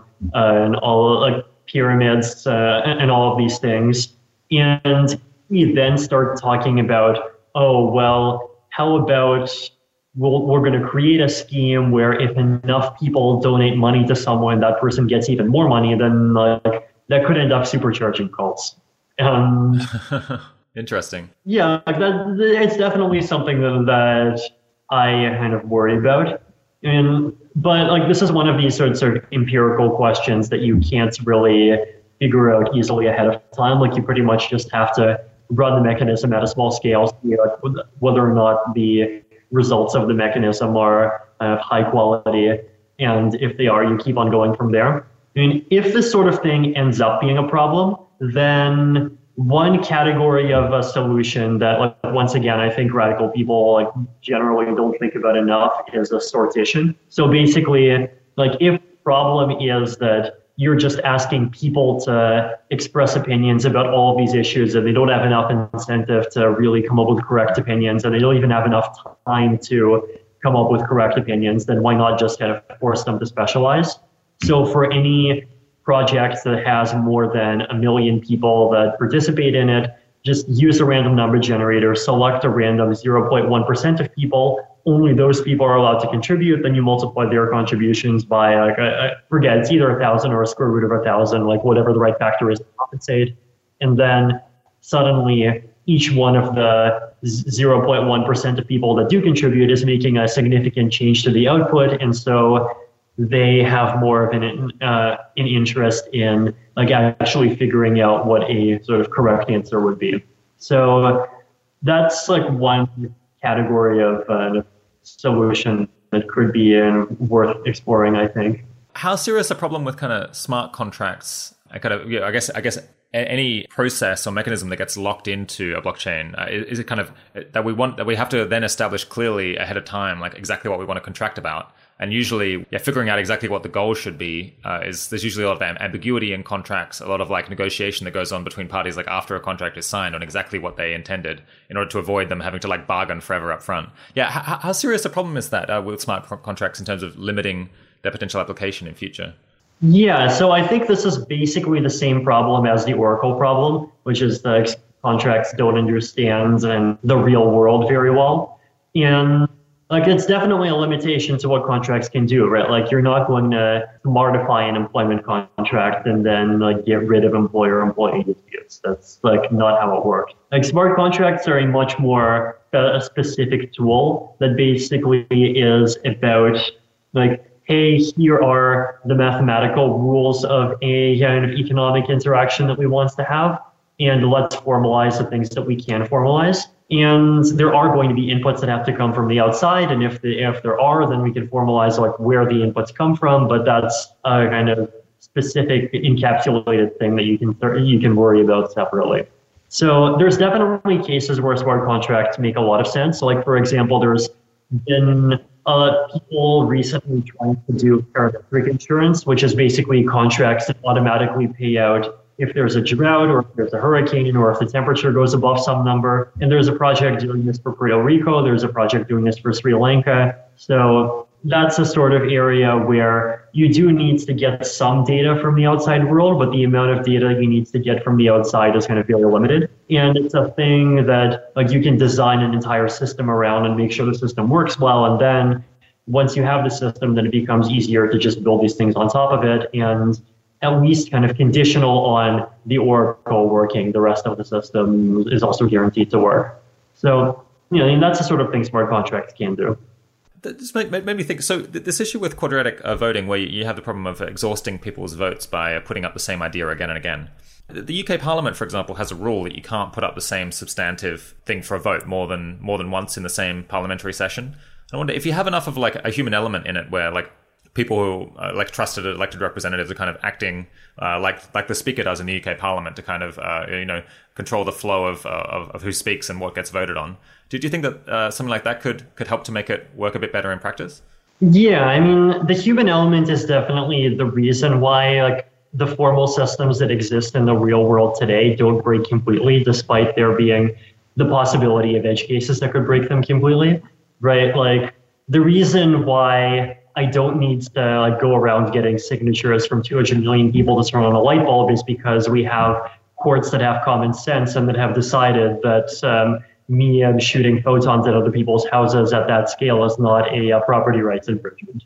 And like the reason why shareholder governance continues to work okay is in part because we have these minority shareholder protections. The reason why votes continue to work okay is in part because we have these constitutional rules that say here's examples of things that you can't vote for. And these kinds of exceptions are definitely important in improving outcomes, but if you have too much room for them, then there's a really huge cost of that as well.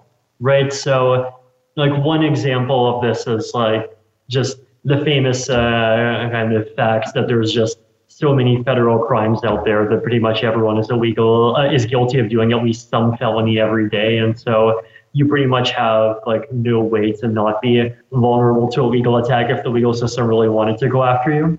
And so like the more you have kind of exceptions and these kinds of case by case situations, the more like sometimes they help you, but also the more there's something that's exploitable and that's kind of becomes really hard to work around.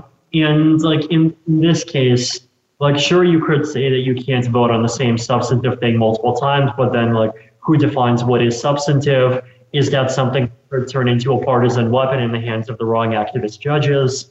And I don't know, right? So the idea that I think is the spirit behind the radical exchange movement. I mean, the radical exchange movement has many spirits. Like the one that I want to kind of narrow down on here is basically that if we can design formal systems where the formal system comes somewhat closer to being optimal, then you still will need the rules to kind of figure out what the exceptions are, but the number of rules are going to have to be fewer in number. And so because of that, you still get a lot of benefit. Yeah, in the case of quadratic voting, like you'd have to have rules about like what it is that you can vote on. But alternatively, in the case of quadratic funding, like you need fewer of that. And so that's one of the reasons quadratic funding in particular is this kind of flavor that I'm really excited about. So yeah, I guess I'm feeling a little bit more pessimistic about all of this, this radical exchange project maybe than I did half an hour ago. There's definitely a lot of challenges, but at the same time, it's important to remember that, first of all, if we can make it work, then this is really huge. We're talking about a general purpose infrastructure for funding public goods in the same way that money is general purpose infrastructure for funding private goods. Like this is something that really could supercharge the information society. Second, the fact that we're starting to think through problems is not a sign to be pessimistic because really every existing social institution that we have has a huge number of problems too. And we just don't think about them because they're so normal, right? So, for example, I talk about, is this supercharged donation gadget going to empower cults? And then you realize that, honestly, the largest country in the world kind of is run by one already, right? So, yeah, it's and then with all of these things like identity issues, like it's a challenge, but then like just regular voting depends on identity issues too. And we've eventually managed to stabilize it. Even like by my own standards, regular corporate governance, like just governance of like companies with shareholders, I think it's like completely economically broken, right? For basically the same reason that coin voting is broken. And like over the course of a few decades, we've managed to figure out like patches and shareholder regulations and all these things that kind of sort of make it okay. So I think the goal here is to basically try to experiment with things in these smaller contexts try to see how they work in these contexts, try to identify very kind of quickly what the problems are, try to move towards solving them. And I think it can definitely turn into something really, really interesting in 5 to 10 years' time, right? Like there's the kind of utopian versions of it that are going to be really hard, but then there's the less utopian versions of it, like sticking Harburger taxes on copyright that could easily end up being really valuable and are just like one very specific and well encapsulated thing. So I think it's like push for the easier things at the same time, kind of analyze the moon while shooting for it. And I think it'll get somewhere. Very interesting. Yeah. So I guess, if we could solve all of these problems, then the reason to be excited is that we could potentially solve like a large fraction of all public goods provision, which is kind of like one of the fundamental reasons that the world sucks. But I guess you're saying even if we only get kind of 10 or 20% of the way there, just by kind of muddling through and fixing these problems to a sufficient degree, then that could still be a very big reward. Yeah, I mean, 10 to 20% of the way in the same way that like 0 to 1 is 10% of the way there from 0 to 10. It's like both 10% and also not 10%. Yeah, speaking of kind of corporate governance, have there been any experiments to try to use these innovative governance and incentive mechanisms in kind of the governance of Ethereum and other crypto projects? So I mentioned Gitcoin grants, right? It's this quadratic funding gadget that's funded with about $50,000 every couple of months. So that's been running. And it's been, like, despite the occasional problems, it's been giving outputs that I think are pretty kind of good and match projects that I think are good and valuable. So, yeah, and it's like the main challenge at this point is just we need a whole lot of work on like figuring out identity. And on collusion resistance, the projects that I mentioned, it's already being worked on by some cryptographers, and they should have something out pretty soon. Are there any kind of mechanisms that you might be able to design where people don't benefit from collusion, or pretending to have multiple identities, or pretending to have fewer identities than they really have? Yeah, I mean, money is like probably the simplest example of that kind of mechanism, right? Because like people paying $10 to something is like not treated differently from one person paying $20 to the same thing.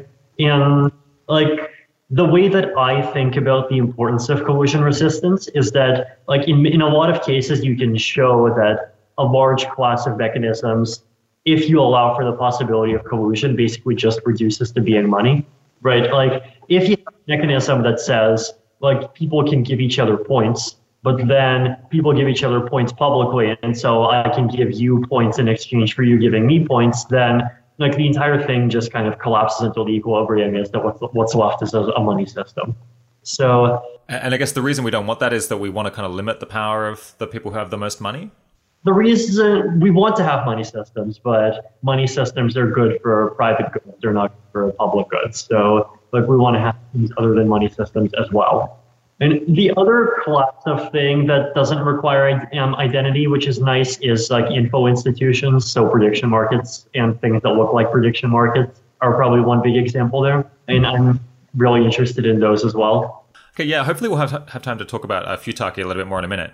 But I guess, yeah, to get even more ambitious, let's talk a little bit about whether any of these mechanisms could replace governments or even have an influence on kind of international relations. So from that paper I quoted earlier, it moves on to talking about what influence cryptography technology might possibly in the future be able to have on international relations or in promoting international cooperation and peace.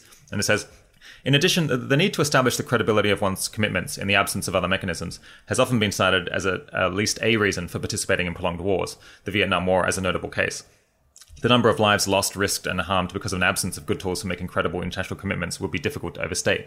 Therefore, given the stakes, the possibility that smart contracts could have applications in the international sphere is very much worth investigating. For example, smart contracts might enable countries to more credibly commit to international agreements that include penalties for non-compliance, for instance, those that seek reductions in greenhouse gas emissions. So, yeah, what's your reaction to that? Do you see that is this something that is probable enough that it's worth pursuing? It's definitely interesting, but then there's also challenges. Like, as I mentioned, the Oracle problem. And the challenge is that, like, on geopolitical scales, the Oracle problem is a serious Oracle because, like, regardless of who's the Oracle, North Korea can probably find some way to hack it. So it's not as easy as saying, like, here's a smart contract that pays us a pile of money if we denuclearize, because how the hell does a smart contract know whether or not you denuclearized? Yeah, I think that's like the biggest challenge. Now, that could get alleviated somewhat when we have more things that are running on the blockchain. So when we have, like, for example, like currencies get issued there and a lot of identity systems running on it, like carbon credits being traded on blockchains and things like that, then you can start making smart contracts off of it, which I think could be really interesting. And definitely are projects that are trying to do things like putting carbon credits on a blockchain, basically just to make them internationally tradable more easily. So I think definitely a lot of value on things like that. I mean, also in international contexts, yeah, like one way to look at it is to try to improve kind of coordination ability between state actors. The other possibility is improving coordination ability between like people who are not state actors. So like making carbon tradable internationally is like one example of that sort of thing. Yeah. Otherwise, like there's also these issues with like certification and like trying to make those work securely in blockchains could definitely be part of that. But there's definitely people really actively thinking about it. Yeah. Are there any other possible ways that the crypto technology could help, like with international relations or peace or international coordination or government that you would be interested in highlighting? See, credible commitments are definitely one. I mean, you like being a backbone for like quadratic mechanisms and these other kinds of things at scale is possibly another. Yeah, and those are probably the big ones. A third one is also just like making regular kinds of markets more international. But the challenge there is just it's inherently a more long-term thing because when the stakes are high, that would imply that people have a large incentive to attack a blockchain or attack an oracle. And we're definitely not at the stage of blockchains being resistant to attacks and definitely not at the stage of oracles being resistant to attacks on that kind of scale. Yeah, so the point of oracles is that sometimes, well, for many functions, the blockchain kind of has to know what actually happened in the real world. Like, was there a hurricane? So should we pay out the insurance to people who had hurricane insurance? How close do you think we are to having trustworthy oracles? And is that a problem that you think can be solved, or is it something where, again, we just have to muddle through and do a tolerable job? It depends what level of trust you're looking for. For kind of small scale things, I think we're there already. For large scale things, I mean, we'll figure out things that kind of work over the next couple of years. Like I think MakerDAO has a huge incentive to come up with a model that's reasonable. And right now they have like some kind of multi-sig out of 13 oracles, and maybe they'll find ways to iterate and refine on that. I mean, Augur has their decentralized oracle for a prediction market. I mean, Kleros, the blockchain-based decentralized port, is doing oracle stuff. How do those work? Basically, the decentralized oracles work by letting token holders, like a random sample of token holders, vote on any issue. And then if some random sample votes incorrectly, then a bigger sample can vote. And if it comes down to everyone voting, then basically the token kind of splits in half. And the theory is that the token on which the token holders vote correctly is going to be the more valuable one. And that's been working tolerably? I think so, yeah. And Augur is definitely working okay for now.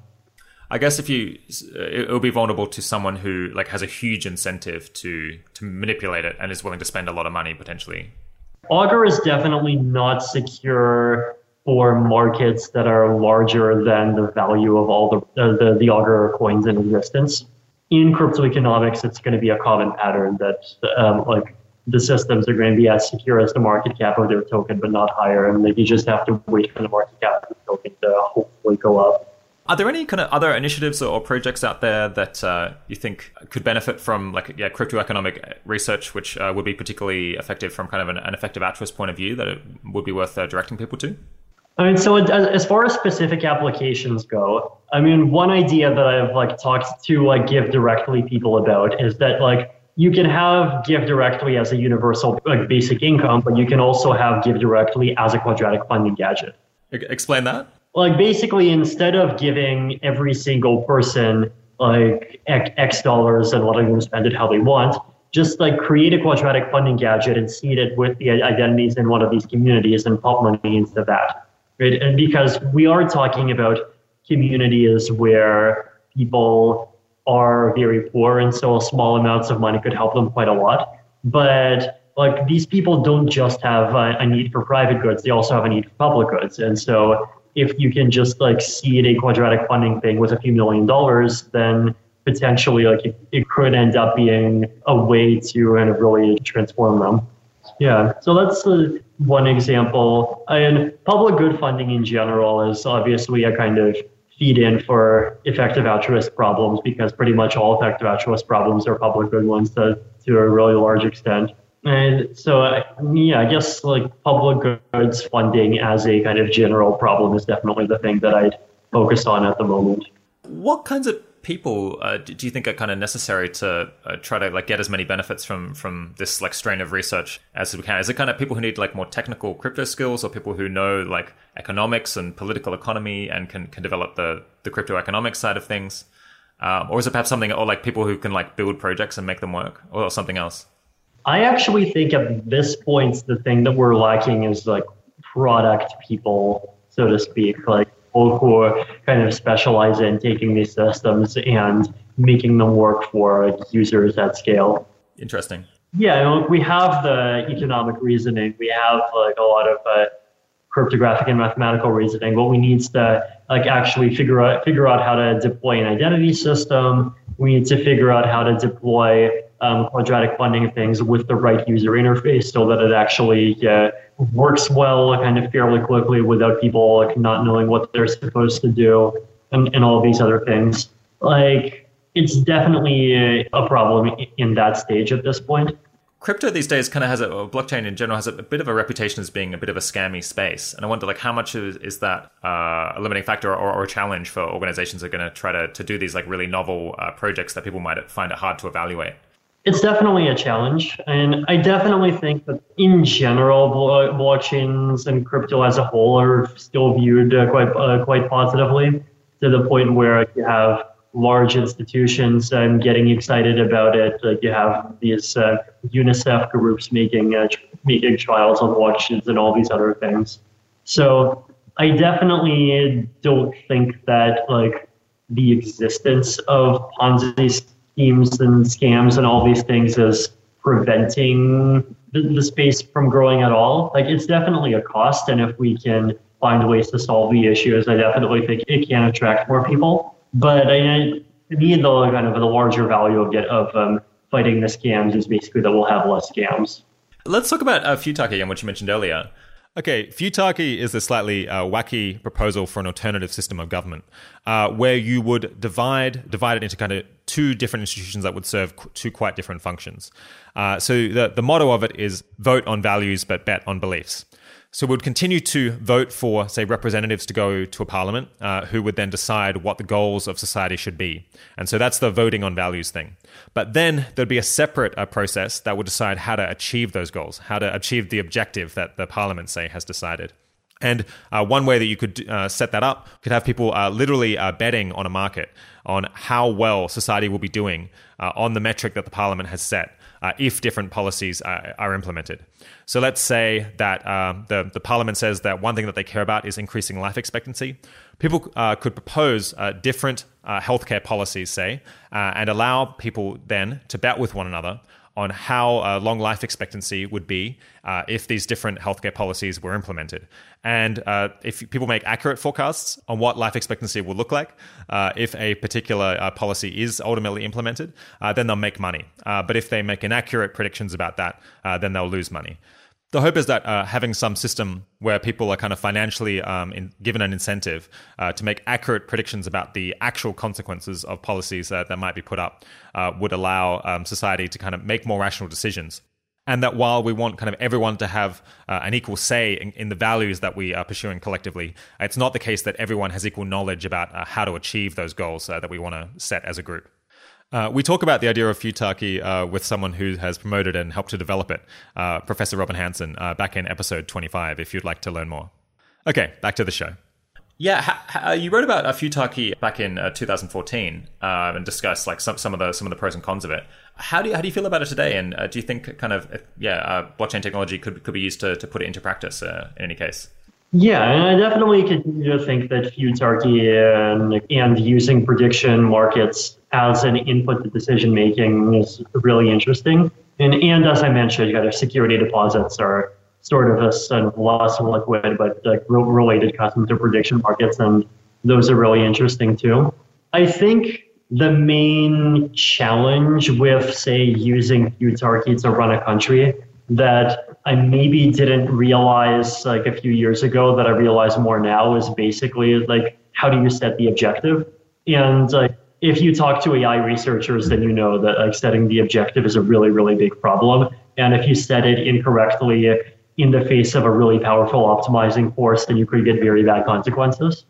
And like that exists with AI, but that exists like with prediction markets as well, right? Because like if you're going to create a prediction market of, say, the average life expectancy, and you're going to use that to run health policy, well, what some guy is going to do is he's going to come up with a policy that basically says kill all the people that are statistically expected to have below average life expectancy, and that's going to push the number up. And so if you just have an automated mechanism, then the thing's going to basically vote for them. So that's the sort of thing that definitely is a bigger challenge. But there are definitely cases where the objective like is known, right? So like one way in which you can kind of solve this problem sometimes is you combine a prediction market together with some other form of governance. Like it could be a quadratic vote or a regular vote or something else.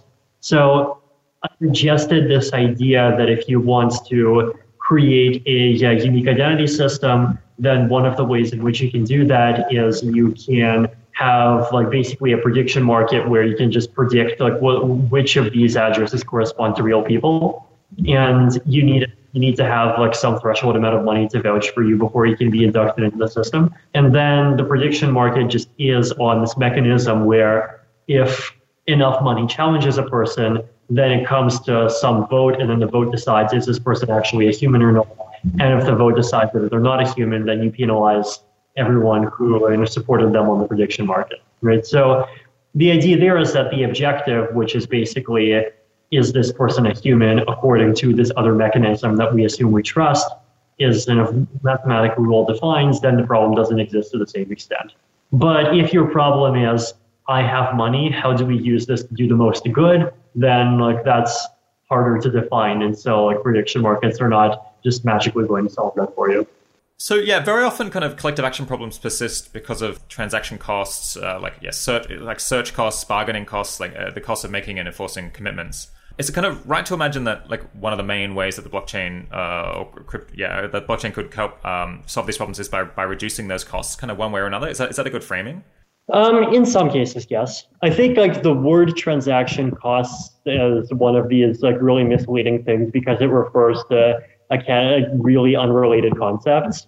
Like the reason why we're not working collectively to fund public goods more is not the same category of thing at all as the 2.5% fee charged by PayPal, right? Like they're not the same. Like even though both are technically quote transaction costs, they're like totally not the same class of thing. And the reason why that's important to emphasize is because as markets become more efficient, one of those kinds of things goes down, but the other kind of thing is definitely not at all guaranteed to go down. And like sometimes it even goes up if you end up accidentally disrupting traditional existing structures of coordination. The kind of inefficiencies that are preventing more public good provision are kind of specific kind of thing that you do need to approach in a specific way, just like the efficiency or the inefficiencies in private property leading to monopolies are a specific kind of thing that you have to approach in a specific way. And commitment problems are a specific thing that you have to approach in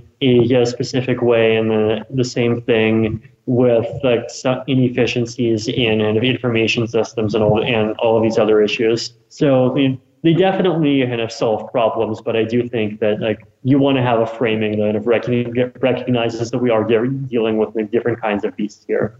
What's your view of Facebook's Libra project? Ooh, that's a fun one. So I guess like in terms of what their motivations are, and I think a big one is just that like Facebook is seeing that WeChat is getting into payments, and WeChat's really successful, so Facebook needs to make their next move. And so Facebook should be getting into payments as well and try to become this kind of omnibus app. And then if they're going to get into payments, the question is, how do they do it?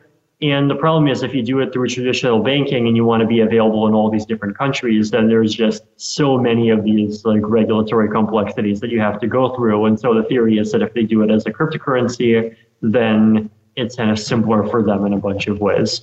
So that's kind of my read of part of what their motivations are. And another thing is that they kind of have to get into payments because their existing business model, which is like basically monetizing people's data, is something that's kind of coming under political attack, and we can expect it to come under political attack even more.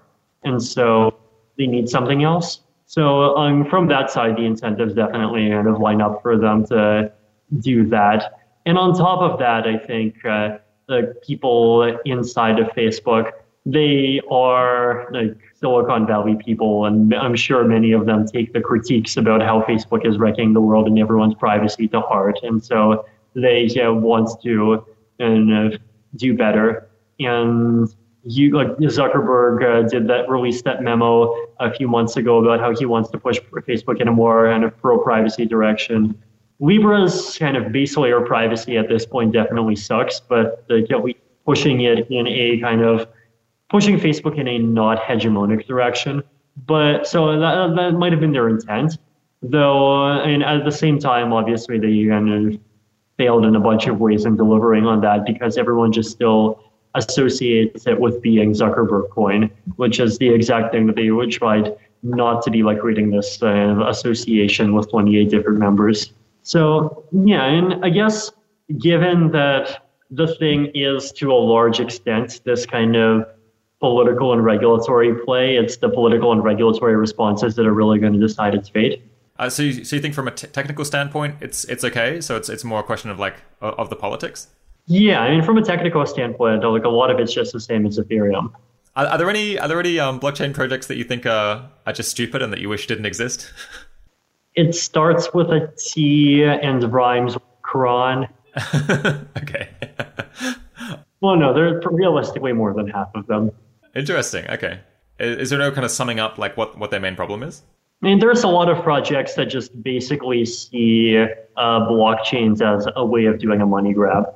Yeah. Speaking of politics with these projects, how have you found that the challenge of kind of like making happy all of the different kind of constituencies that Ethereum has? I guess like people who hold it, like people, the developers, like the people involved in the foundation. I imagine there's like a lot of challenges and potential tensions there. Yeah, it's definitely a big challenge, especially more recently now. The community has been growing a huge amount since around 2017. Like before, it was much tighter and everyone was talking to each other really frequently. But now it's gotten to the point where you can clearly identify kind of sub-tribes forming. And that's like both inevitable and there's risk associated with it. So even just like figuring out the next steps in the Ethereum roadmap is something that just keeps on requiring more and more and a consensus building. And that's, I mean, first of all, it's good because it means the platform is getting more decentralized. But on the other hand, it's important to make sure that it continues to be able to actually move somewhere. I guess to kind of wrap up this section, do you think that the kinds of approaches to making the world better that we've been talking about, like crypto economics, blockchain, these incentive design mechanisms, are they kind of underrated by people and that we should be seeing kind of more smart people moving into them? Or do you think they're kind of maybe appropriately rated or maybe even overrated and maybe too many people are trying to make them work and relative to the difficulty of the challenges? I mean, by the world at large, it's probably definitely underrated. Like the world at large, I think at this point still sees crypto as just being like a coin thing and maybe a trust thing. And the kind of subtleties around like, oh, let's come up with ways to make mechanism design work and like, let's get quadratic funding running on this thing and all this other stuff. Like, I don't think that's kind of gotten into the public consciousness yet.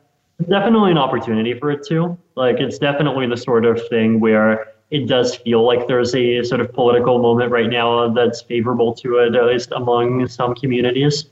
Inside of the kind of existing group, there's definitely kind of large portions of the crypto space that are overrated.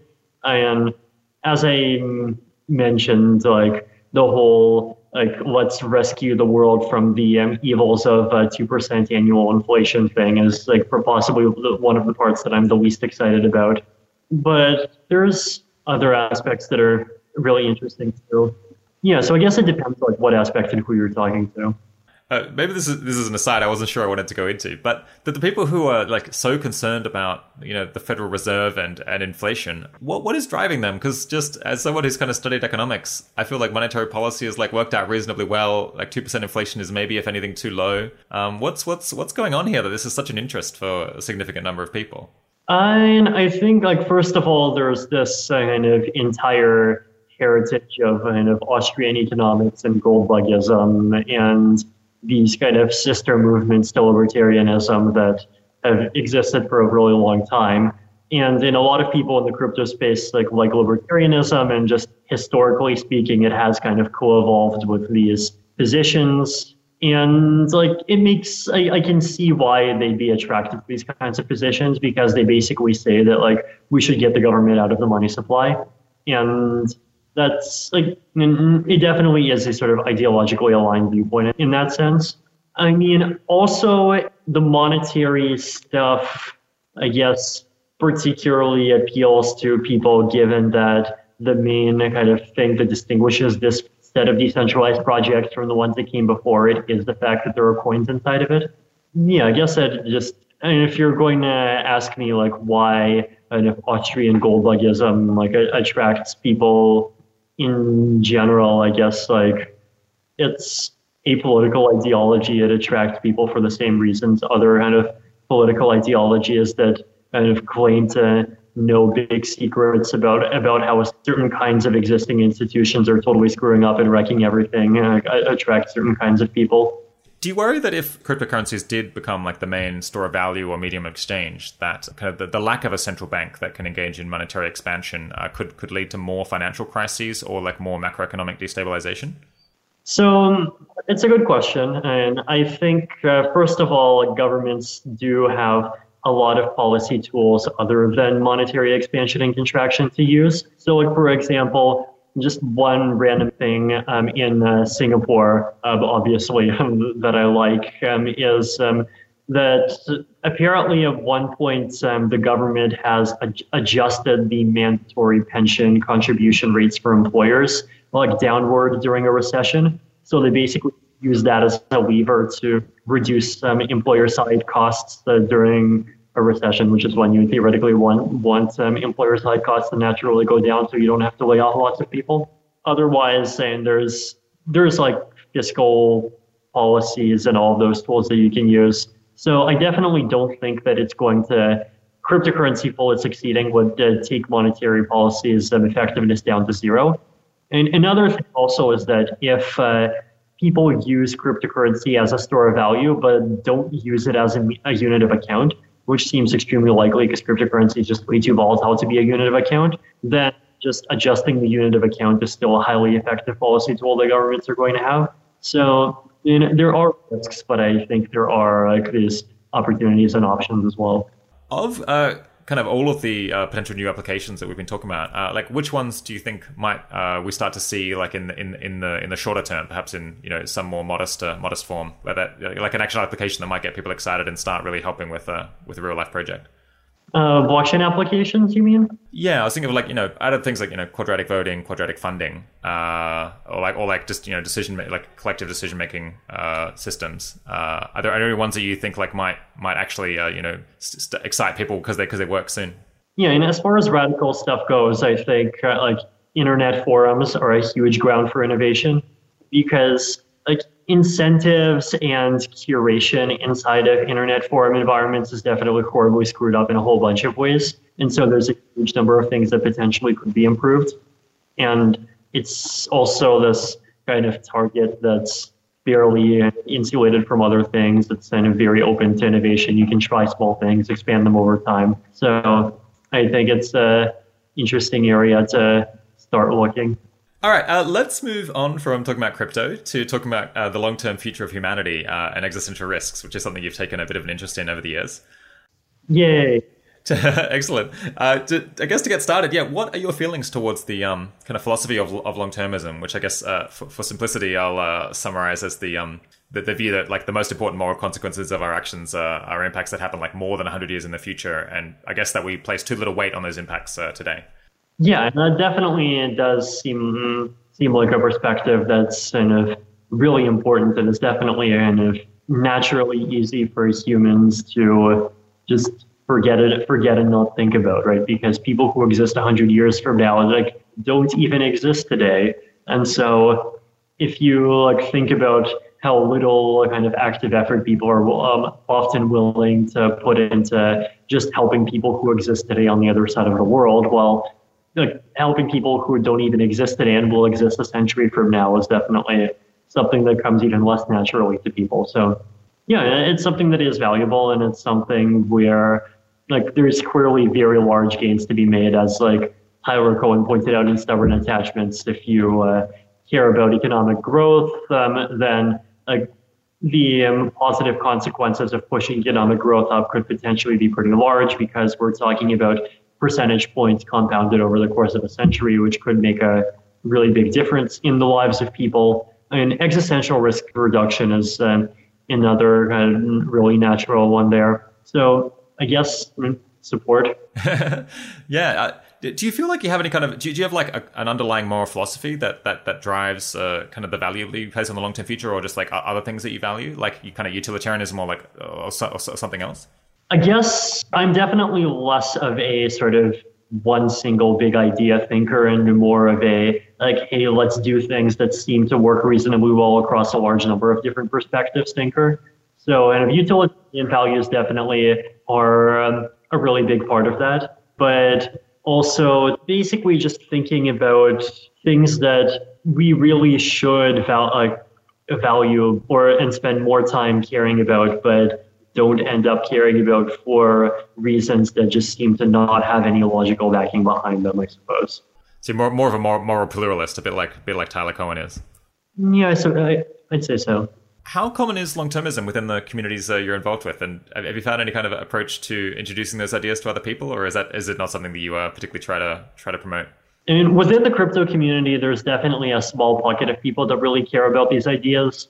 Like Jeff Coleman is the other person in the Ethereum community that really actively promotes these sorts of things. There is some others as well. So there's a pocket that really care, and then a large other pocket that doesn't. Is the crypto community potentially a good place for people to, I mean, there's like lots of really smart people working on it. I wonder if that's a place that maybe there should be more efforts to spread like long-termist ideas and get people more involved. I'd say so. I mean, we've definitely have tried. Like we've invited Stuart Brandt from the Long Now Foundation to speak at DEF CON last year, and I think that was well received. So I personally definitely kind of believe in this idea that like Ethereum should not just be a community about a cryptocurrency and should not just be a community about decentralization. It should also be this kind of broader philosophical community that reaches out to these ideas that are potentially kind of adjacent and really aligned, and tries to kind of forge bonds there. Yeah, you mentioned Tyler's book, Stubborn Attachments. In my interview with him, I guess he suggested that kind of, and I guess part of the thrust of the book is that like a good way for ordinary people who don't want to dramatically change their lives to kind of improve the long-term future is to increase the rate of economic growth one way or another. And I kind of put forward to him that this was much less impactful like per day of work than focusing on like risks from emerging technologies or promoting international peace or coordination or things that are more targeted on stuff that seems like it affects the long-term future more than just like economic growth in general. Yeah, who do you feel you're more kind of sympathetic to on that issue? I don't know, right? So like when I say I'm a pluralist, it's like I think there's a huge amount of just uncertainty about these issues. And I guess I tend to focus on doing things that seem like they would have good consequences, regardless of like which way some of these kind of unknowns might end up falling. So I guess the unknown here is like, well, there's a bunch, right? So one of them is like, what is the absolute size of existential risks today? Like, could be a 1% chance humanity is going to blow up before the singularity. Could be a 10% chance. Could be a 65% chance. I mean, do you have an answer? More than 10%, less than 90%? I'm not sure. That seems about right. Also, in terms of economic growth, like there's all these knock-on effects. Like if society is richer, then there's more people that are going to be more free to care about things other than materialism. And so you're potentially going to increase the size of the community of existential risk people. If you get more economic growth, you might have less conflict. Like it's definitely, like, I'm definitely by no means kind of sold on economic growth as being like number one thing to kind of really be focusing on. I mean, even just in terms of my own donations, like I've donated to projects that basically contribute to economic growth in Africa, but like developed countries less so, unless you kind of count blockchains themselves as being in that area. So as you mentioned, you donated to like AI safety research at MIRI, the Machine Intelligence Research Institute, and maybe some other places as well. I'm not sure. For AI risk research, I think I've just done MIRI so far. What's kind of your perspective on the risks that advanced AI systems might pose? Do you have a particular take on what risks are most likely and how you think we ought to deal with them?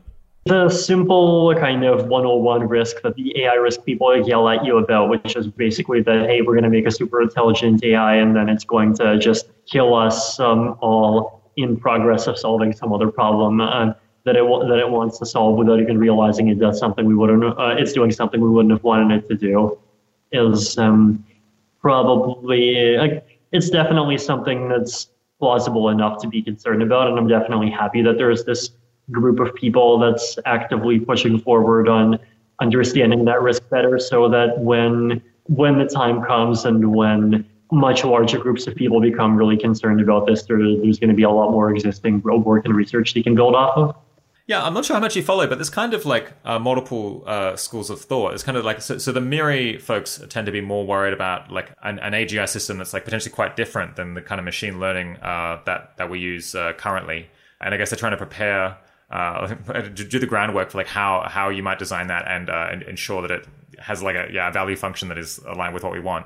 And then there's kind of people who like start more with like exactly the machine learning systems that we have today and try to figure out, well, how do we make those more aligned and imagine, well, what if we could develop like a general artificial intelligence just by like, progressively powering up the current methods. Do you have any thoughts on that? Do you kind of track that debate at all? Yeah, and I've definitely seen kind of presentations from people doing like each one of those approaches. I definitely think they're both like kind of really important, because like the approaches that are basically trying to kind of figure out alignments from a more sort of form mode point of view right now, like it's definitely good that the people are working on that. But on the other hand, like if you have nothing to work with, there's limits to how much you can accomplish. Like they have models that even say that implicitly assume that these AIs are going to have utility functions. But like, what if the AIs that we end up creating don't even work by having well-defined utility functions, right? Like, what if we just basically keep on improving GPT-2 until eventually it just predicts the actions of people well enough to act like a human, and it does a bit better than that. So it's definitely, I think, good that we have this kind of approaches that are trying to improve alignment of the AIs of today, like to cover the possibility that the AIs that are going to be superhuman do end up looking similar to that. So your approach would be kind of to hedge your bets, like do a bit of both, and then or like and maybe other approaches that come up, and just kind of hope that one of them turns out to be the relevant. Yeah, I mean, as I mentioned, I'm definitely a kind of hardcore like hedge your bets, but do multiple approaches. Yeah. Do you have any views on the likelihood of kind of fast versus slow AI takeoff scenarios, or like when do you think we might get like a general AI, or is that, I guess you're probably pretty busy dealing with blockchain stuff to maybe follow all of that, but I'm curious. I don't know. Like, if you ask me to give numbers, then the kind of approach that I would take is probably similar to the approach that I take for kind of very far mode techniques around predicting future technology in general. Like, I might say things like, oh, well, AIs could win at chess 20 years ago. They can win at Go and image recognition and these other things today. So, like, what's the kind of difference between that distance and the distance between today and being more intelligent than humans, and like start figuring things out from there. You wrote a blog post a little while back saying that you thought that kind of both the cryptoeconomics research community and the AI safety and existential risk community are kind of trying to tackle what is fundamentally the same problem. What is that problem, and what connections do you see there? The problem is basically using dumb systems to control smart systems. So, like with crypto economics, the idea is that you have these like very dumb incentive mechanisms, and you're trying to use them to create incentives for humans, corporations, and potentially other actors to participate in things like proof of stake and like layer 2 systems and whatever else that you're building in ways that are beneficial toward the intent and function of the system. And you're trying to kind of guard against capture and against people sort of gaming the system in unintended ways. And AI research seems to be similar to that, except that the kind of medium smart system is people, and the really smart system is controlling is this potentially super intelligent AI. So like, there's this sort of parallel between the formats of the two problems. Yeah. Do you think there are any lessons that either community has kind of drawn today that you can like port over to the other one? And maybe are there any like really important disanalogies that we need to keep in mind? I mean, the main thing is that the kind of second problem is harder. Both kind of more unprecedented in terms of like who the kind of quote adversary is going to be and how they're going to look like. Like we're not dealing with a set of agents, we're dealing with a single agent. Everything could potentially happen much more quickly and could be more difficult to stop if it does start going wrong. So like the second problem is definitely in a lot of ways just a more difficult version of the first. There are potential parallels, like for example, in these incentive systems, like one of the ways in which you can often sort of get smart results out of a dumb mechanism is by pitting smart agents against each other and rely on competition to get good outcomes. And you know, some of the AI safety research relies on sort of adversarial networks in different ways.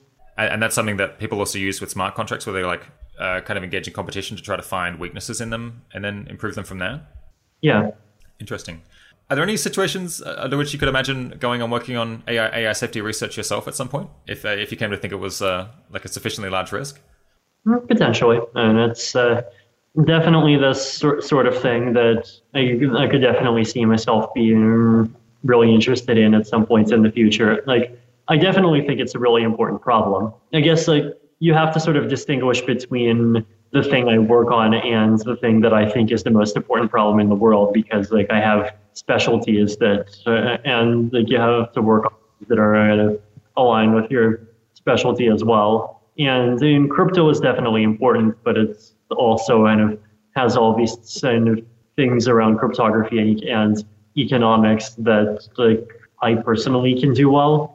Whereas with AI issues, like there's definitely kind of game theory in there, but it's a lot of it's kind of a different flavor, and it would take time to kind of get into the point of being able to make significant contributions given where the space is at this point. Are there any promising ways of improving the long-term future or kind of threats to the long-term future of humanity that particularly trouble you, that you think maybe deserve more discussion, like existential risks that people might be underrating? Let's see. I mean, AI risk definitely is like very scary in its kind of impact, but it's definitely kind of already rated as such kind of by that community. I mean, nuclear risks are definitely, I think, way overrated by the general public. Oh, okay. Yeah, why is that? A nuclear war is going to kill 1 billion people, but it's not going to kill 7 billion. Yeah. Yeah, and I think it's something that like probably the larger part of the fallout from a nuclear war is not even going to be the explosions. It's all the people that die from like basically global supply chain disruption. Yeah, it's like a thing that could be terrible, but we can easily recover from in a couple of decades. Whereas, yeah, like the risks that would actually kill like all 7.6 billion of us are just like much worse because they sort of completely close off the door to kind of humanity reaching the stars in like a literal and the more important metaphorical sense. Yeah. So are you kind of skeptical about like theories of nuclear winter, or like theories that nuclear winter would be particularly extreme and kill like far more than 1 billion people? I guess I feel like those kinds of risks seem like risks that are manageable. Like if nuclear winter comes, we definitely have ways to make the Earth warmer, and we know because we've been doing a great job of that over the last century already.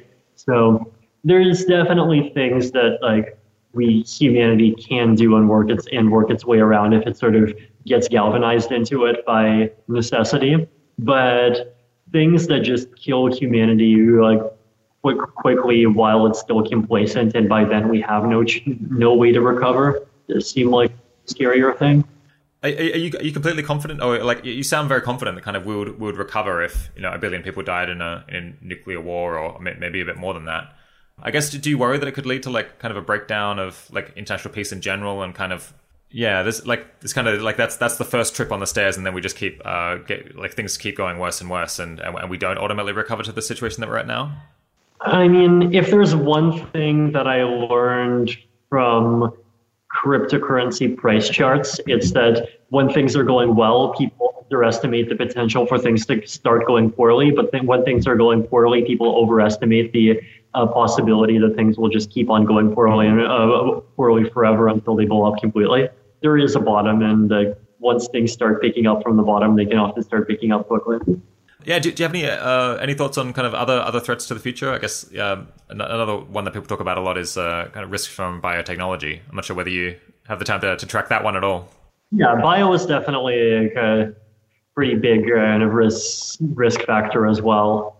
Yeah, and the reason why bio is like potentially scarier is because unlike nuclear, you don't need $1 billion, strictly speaking, to make a weapon. It's the sort of thing where, like, nuclear weapons, I could totally expect the cost to build one still being like in the billions or hundreds of millions for quite a while. Whereas with bio, I could easily see it be getting to the point of like just being 3D printable at some point. Yeah, and there's definitely a lot of uncertainties around that. Like, if it gets really bad, then like basically the only two stable equilibria are, one is you either have a totalitarian world government that just like inspects like basically all sufficiently advanced technological supply chains, and the other one is that people stop living in cities. Like, a lot of things become easier when you stop living in cities. Like in the nuclear case, like I did the math once, and if you spread out everyone equally across the entire Earth's surface, then we 7.6 billion people divided by 150 million square kilometers of landmass gives you 51 people per kilometer. And at that rate, nuclear bombs become a less cost-efficient way of killing people than hiring samurais to run around with swords. And like with bio as well, right? Like the thing has to spread somehow, and there's definitely the possibility of like second and third generation stuff that just spreads across the entire world through insects, but then and then comes up with a way of getting around oceans and gets around other things. But that's a heavy lift. Yeah, it's like a big lift, but also just in general, like us kind of moving away from sort of city-based, like very high densities living is definitely something that I think about sometimes. Like I can easily see technology leading to at least a sort of partial move away from that over the next century or so. Yeah, it's a very interesting proposal that I've never heard before. I guess it's like something of a defense of strict zoning requirements. Maybe we'll have to bring back zoning in order to prevent the bio apocalypse. I just worry that even if there was a huge risk of everyone dying this way, it would just be like too hard to coordinate people to like provide a sufficient incentive to get people to move away from cities, because the economic rewards of agglomeration is so vast. I mean, people have a private incentive to move away from cities. So. Yeah, I guess it has to be the risk has to be demonstrated. So I suppose like maybe you need a huge disaster, and then we fix it this way. Yeah, I mean, there's like definitely going to be panic and supply chain disruption and like all of those like things in the meantime. I mean, unless it somehow comes in some like very small and orderly way. Yeah, have you presented this idea to anyone and kind of gotten any feedback on like whether this is a like possible method of reducing existential risk in the long term? Not in the context of reducing existential risks, but like, I mean, I have kind of talks to people about kind of moderate deurbanization in general. And there's definitely people that are bullish on it. Like, they're basically just because, telecommuting is getting better and better. Self-driving cars could eventually turn into self-driving helicopters, and even just drone helicopters and like Uber Eats, and using those and all of those things can easily make like living 45 kilometers away from a city center much more tolerable than it used to be. Another interesting thing is like self-driving buses as a medium density transportation solution. when I was at the Radical Exchange Conference in Detroit, I would talk to a guy from a Boston government about this, and he was really kind of bullish on them. So the interesting thing with self-driving buses is that they are, like, first of all, very low infrastructure. Like, you don't have to build tracks and all these other things. But also, right now, 60% of the cost of a bus is the driver. Wow. Yeah, so if you get rid of the driver, like, suddenly it becomes way more affordable. And also, once you have no driver, then it becomes economical to split up the buses in half, so they're twice as frequent. And then you can talk about dedicated lanes for them. You can also talk about, like, IT infrastructure. So you hook them up to the traffic lights, make sure they always get priority. And then we start thinking about buses being, like, almost as good as subways. And this becomes something you can roll out in, like, a city of pretty much any population level. So yeah, and, like, there's definitely these sort of trends of different kinds that do make it seem like it's possible the kind of high density metropolis is, like, basically at its peak right now, and will even start tapering off slightly. Interesting diversion there. I'll have to look more into that one. So for me, as someone who's particularly interested in the long-term future of humanity and is concerned about existential risks in particular, are there any ways that kind of crypto economics or blockchain or these coordination mechanisms, do you feel like they have much leverage in terms of putting humanity on a better trajectory or changing the long-term future? And I guess if you're imagining someone who's kind of choosing between working on, like, AI safety research versus going into blockchain related research, which one do you think would probably be better for someone who's trying to make a difference to the long term? Realistically, I think, like, both of those areas are really valuable, and it just does end up depending on kind of what your specialties and what your interests are. I mean, blockchains are definitely kind of in the near term. There's all this potential for building coordination mechanisms on top of them and making global markets more efficient, like improving security of a whole bunch of different things and all these other benefits. But then, like, all of that doesn't matter if the world gets blown up by an AI. So yeah, definitely they're both important. Are there any applications, like possible applications of any of that research for improving the long-term future that we haven't already covered that might be worth highlighting? Or, like, any aspects of it that you think are particularly leveraged in terms of their long-term impact? So here's an interesting kind of long-term flavored one. So let's suppose that there's some public good that exists and that people can start contributing to kind of building now, but it's a thing that's not really recognized well as a public good today, but you think it's going to be something that's universally agreed to be a really important public good 20 or 50 years from now, right? So, like, something that's kind of at the end stages today might be, like, ending slavery. Something that's at the earlier stages today might be, like, contributing to carbon emissions reduction, or even just AI research itself. So basically, like, coming up with mechanisms to try to encourage people to contribute to those public goods today. And so the general kind of pattern here is that you can create tokens that basically corresponds to, like, proof that you can actually participated in this public good project today. So, like, carbon credits would be one example here. And you can start markets for these things today. And you can make these markets work, like have them be really efficient, have them be kind of international. Anyone in the world can participate in all these nice things. And then you just assume that, like, the world is going to be more well coordinated 50 years from now, and people are actually going to care about, like, buying up these tokens because they will represent, like, either something like, in the case of carbon credits, the right to make a certain level of emissions, or it could just be something that kind of enlightened, like, functional decision theory governments of the future just end up buying up to kind of thank people who helped in the past, and to maintain a commitment that these kinds of tokens are going to be valuable for things that matter in the future. So yeah, that's, like, an interesting kind of thing that you could build on blockchain. I think someone else I know has been on the show. Actually, I think has had almost exactly this idea. I would call them impact bonds. Do you know Paul Cristiano? No. Oh, sorry, impact certificates, I think. Yeah, no, I think he cited like almost exactly the same concept where it's kind of a non-profit like 80,000 hours would like claim to have accomplished particular things and then kind of sell the impact in exchange for like revenue, which would be kind of donations of a sort. And then people would there'd then be a secondary market on these impacts that we've had. And then if people in the future think that the impact we had was like of more value than people thought in the past, then you can turn a profit by like buying it and then selling it later. It's a very quirky idea, but I guess in as much as you could really get people to kind of be convinced that these things have value in proportion to like how good the actions were, then it seems like it could be like a different and like potentially in some ways more efficient way of funding nonprofits. Yeah, and like there's definitely a lot of these really interesting things that you can do when you combine these different mechanism design ideas together.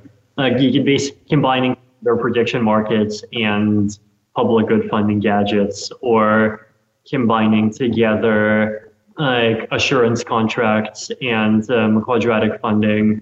Prediction markets can be combined together with pretty much anything. Yeah, there's definitely a lot of it about explored territory. Yeah, you mentioned functional decision theory. How much do you follow kind of debates on the philosophy of decision theory and kind of these heterodox decision theory? Forgive me, listeners, if you don't know what that is. I'm not going to try to explain it. It's too complicated, but and I know what they are. And it's definitely a really just philosophically interesting branch of research. And my friend Jeff Coleman from Toronto is like a huge fan of like thinking about these things. And I definitely, on the other hand, like don't spend every day thinking about them, I guess. Yeah, and there's definitely people that kind of seem to attach sort of magical properties to these things that I don't think they actually have. Like, I definitely don't really subscribe to the idea that kind of public goods problems, for example, would just magically go away if people just had the right mindset that they actually have the incentive to get into today. Like, there's definitely people that do kind of stretch it into making that kind of claim, and I don't think they're correct on that. But yeah, and at the same time, there's definitely a kind of interesting things to learn from there. And at one point I wrote a post kind of talking about how this could be the sort of thing that smart contracts are useful for, because kind of organizations and like DAOs could basically commit to having internal kind of governance logic that favors certain kinds of things, and you can make certain kinds of contracts off of that you couldn't do otherwise. That's really interesting. I'll stick up some links to descriptions of the issue of decision theory for listeners who want to kind of pull on that thread. Let's talk about effective altruism for a little bit. What do you like about kind of effective altruism as a philosophy or a community if you've interacted with it? And maybe like what would be your biggest critiques of areas you'd like to improve? Yeah, and the thing that I like about effective altruism is just that it seems to solve this really important niche of being kind of altruistic and caring about problems that go beyond kind of yourself and your own tribe, but also being like effective in caring about problems that actually matter. Like, there's definitely this criticism that I hear about how a lot of these kind of do-gooder people and organizations, just because there aren't any kind of incentives involved, like you just end up doing things in ways that are really inefficient, like either in terms of how they do it or because they just focus on problems that matter a lot less than other problems they could be focusing on. And it's great that there is a movement that's kind of very explicitly focusing on like, hey, let's not like fall into that failure mode. And it's also great that it's a movement that's managed to kind of sell charity as something cool to computer geeks. Yeah, and that's something that is, I think, really valuable, and it's definitely something that I kind of try to just promote as well. So just what the movement is and what it stands for, I think, is kind of fundamentally a great thing. In terms of weaknesses, one is that it's definitely had a lot of success at kind of reaching out within the Silicon Valley tech community, but it hasn't yet had much success in reaching out to kind of international wealthy people and international communities in general, and communities other than the tech community, and just basically anything that's kind of further from San Francisco.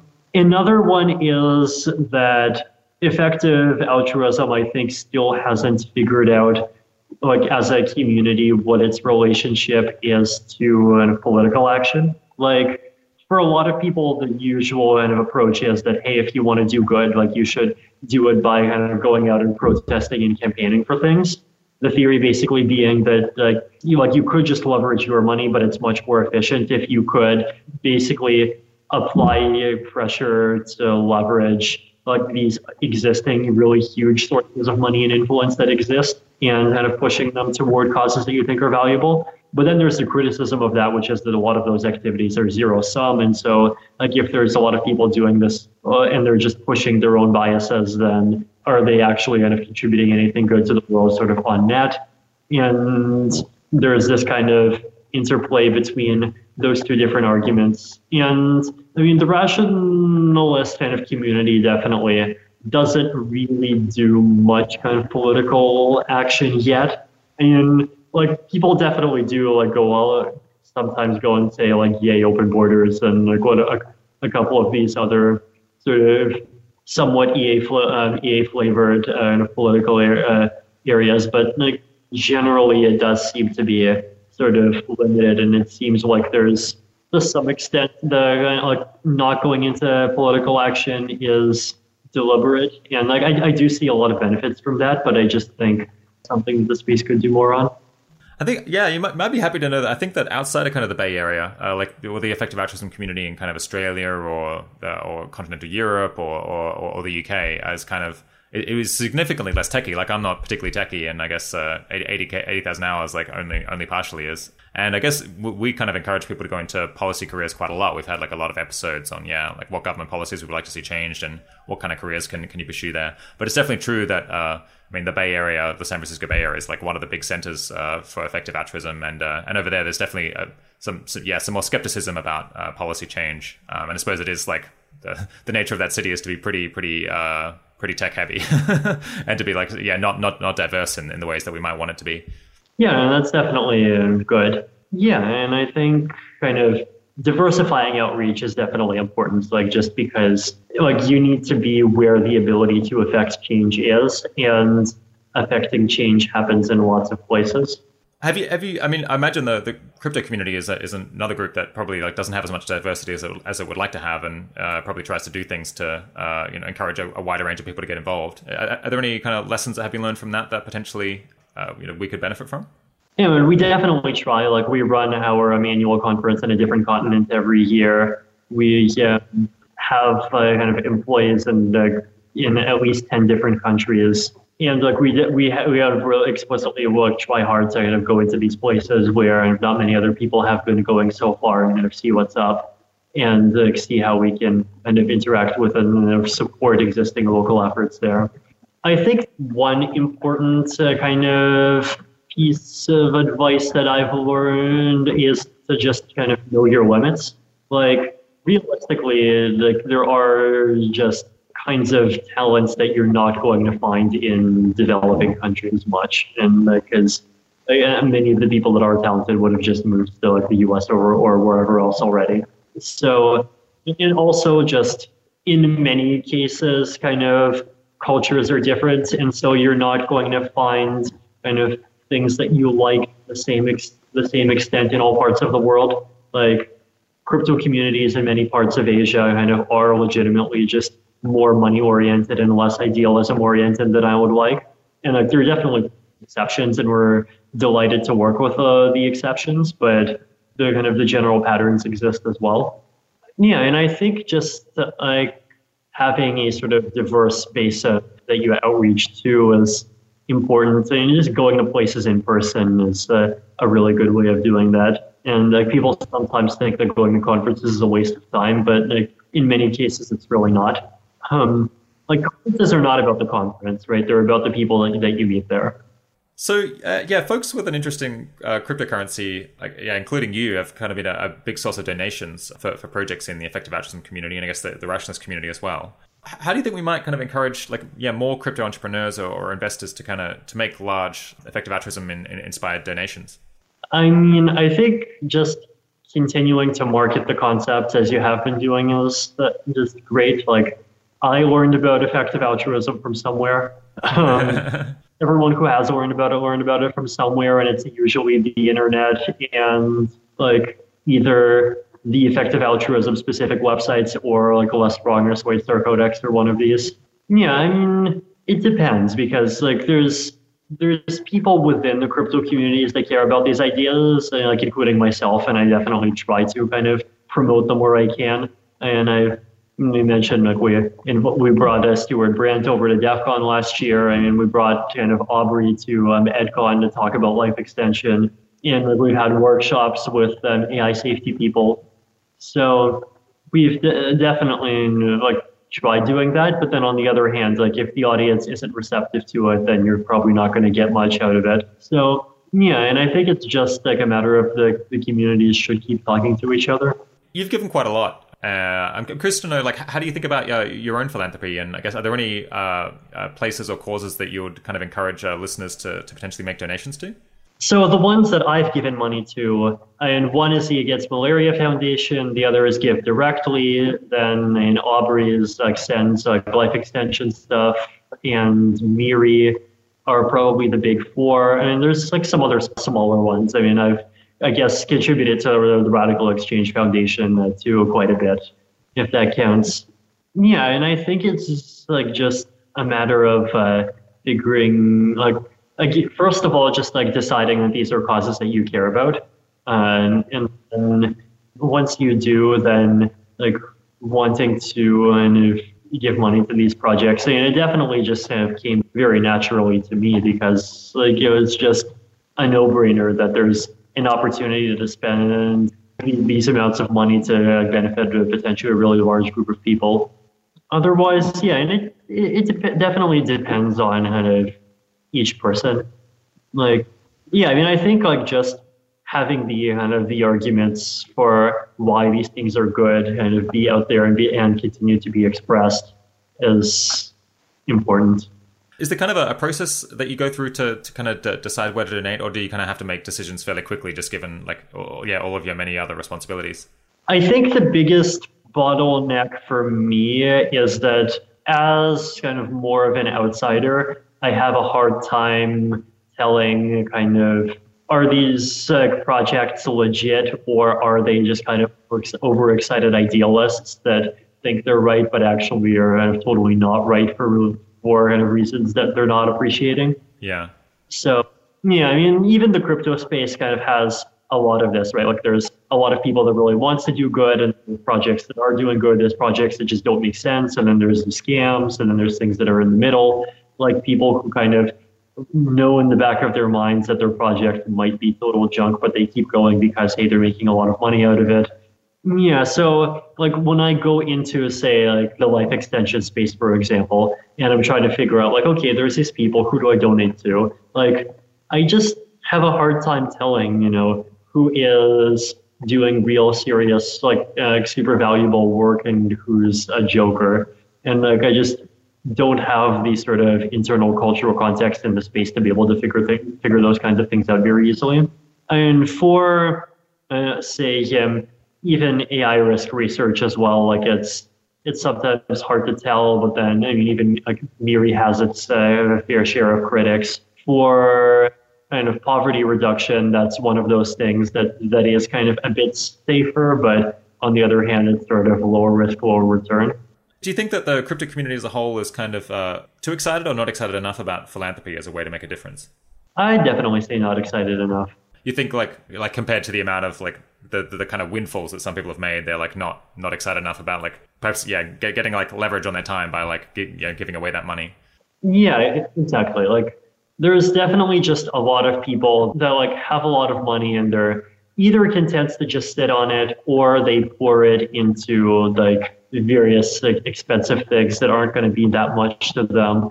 And like I'm like, dude, you do realize you could pump this money in and like have the kind of the knowledge that you personally were responsible for saving 250 lives.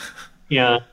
That's definitely something that appeals to me, but like maybe their psychology is different. I don't know. Do you think it's kind of possible to change the social rewards that people get in that community to kind of make it more like people get more kudos for, donations that people view as effective and valuable rather than kind of, I don't know, the yacht or whatever people are spending their money on? I mean, I've definitely tried. Like, there's the low tech approach of just kind of talking about these things, which I've done, and it's had some impact. But there's also kind of higher tech approaches that I'm interested in. Like, one thing that I've tried to do is this idea of stickers, which is basically that if you have these decentralized applications, then if you donate some amount of money to some charity, then you get a sticker, and you can kind of proudly wear the sticker inside of these decentralized applications, and it's like on the blockchain, so any of these applications can verify it, and that's something that you can kind of show that you care about the cause. There's a platform, EPEF, it's a kind of decentralized Twitter that did this for the Against Malaria Foundation, and it seemed to work pretty well. Like, pretty much, like, last time I checked, just about every PPEF user had one of these $25 anti-malaria badges, which was really cool. What's the name of that, sorry? PPEF, PEEPETH. Nice, okay, yeah. Yeah, things like that I'm excited about. I mean, there's also kind of other weird ideas, like this kind of charity through marginal price discrimination blog post that I made a couple of years ago, or basically suggested this idea that, like, if there are projects that are kind of contributing to public goods and they kind of get publicly recognized for it, or sorry, if there's people that kind of contribute to public goods and they can get publicly recognized for it, and then other projects can kind of give them discounts, and there's kind of economic reasoning for why giving people discounts for doing like good things is a kind of much higher leverage than just giving money to a project yourself. And so that's the sort of thing that would be interesting to sort of try out more. Yeah, but this is sort of walking back into this kind of mechanism design territory as well. Yeah, and there's like social things that you can do. There's these mechanism design things that you can do. And I think the best mechanisms have both an incentive component and a social component to them. So would definitely want to see a kind of more experimentation too. Yeah, I read that blog post, Charity Through Marginal Price Discrimination, which we'll stick up a link to for people who want to like fully understand it. I guess, yeah, the kind of intuition is that if you're a business and you give a discount to some group of people who you want to kind of reward, then on the one hand you kind of lose revenue from the fact that you're charging less per product, but on the hand you're like compensated for by the fact that you'll sell more of them because they're cheaper. And so, in fact, like it doesn't cost you nearly as much in terms of revenue or profit as the benefit to the people who are getting the discount. I guess this is an example of like a general phenomenon that I guess Robin Hanson wrote a blog post about this 10 years ago of just like the effectiveness of like really incremental change. Like, yeah, if you're a business, just like reduce your prices a little bit. There's something like really small changes in your behavior on the margin cost very little but might benefit other people a lot. So you get like a really big benefit to cost ratio, though it's like not clear that the like total benefit you could create by making lots of these little changes is all that large. And actually, like another guest in a recent episode, Paul Cristiano, applied this to divestment and pointed out that like divestment from companies on the margin costs you practically nothing, but actually does reduce their access to capital like at least like a bit compared to the negligible cost. And it's basically just the same phenomenon again. But I guess, yeah, in terms of the business kind of giving discounts on its products to particular groups and then like charging everyone else a little bit more, it kind of feels like there's like a bit of magic going on here. Is like, where are these extra resources coming from if the benefit to the recipients is larger than the cost of the business? It kind of seems like to some extent like there's a transfer from other businesses that are losing customers maybe. Is that where it's happening? In general, when you're operating in an economy that's not really efficient, there's always going to be these kind of environments where, or these contexts where on the margin you can do something that costs you like 1 cent to benefit someone else $1. And like the reason why these opportunities exist is precisely because the economy is not perfectly efficient. And so like one example of this, right, is like if you're an employer, then like there's some wage like at which you would want to pay your employees if you're profit maximizing. But then if you push your wage like 5 cents higher, then you get both some costs and some benefits. The costs are that you have to pay more. The benefits are that you have higher retention rates and like they're happier and less likely to steal from you and like 1,000 little things. And the reason why a profit maximizing employer would not push higher is because like they only push to the point where the costs equal the benefits. But then if you're kind of profit maximizing plus a bit altruistic, then you'd want to push a bit higher, because like if all of the different utility functions are continuous, then like the profit maximizing point, like kind of versus good to other people, is sort of at the top of a hill. And so if you push a bit to the right, like you're going quite a bit to the right, but you're only kind of pushing your profit down a tiny amount at first.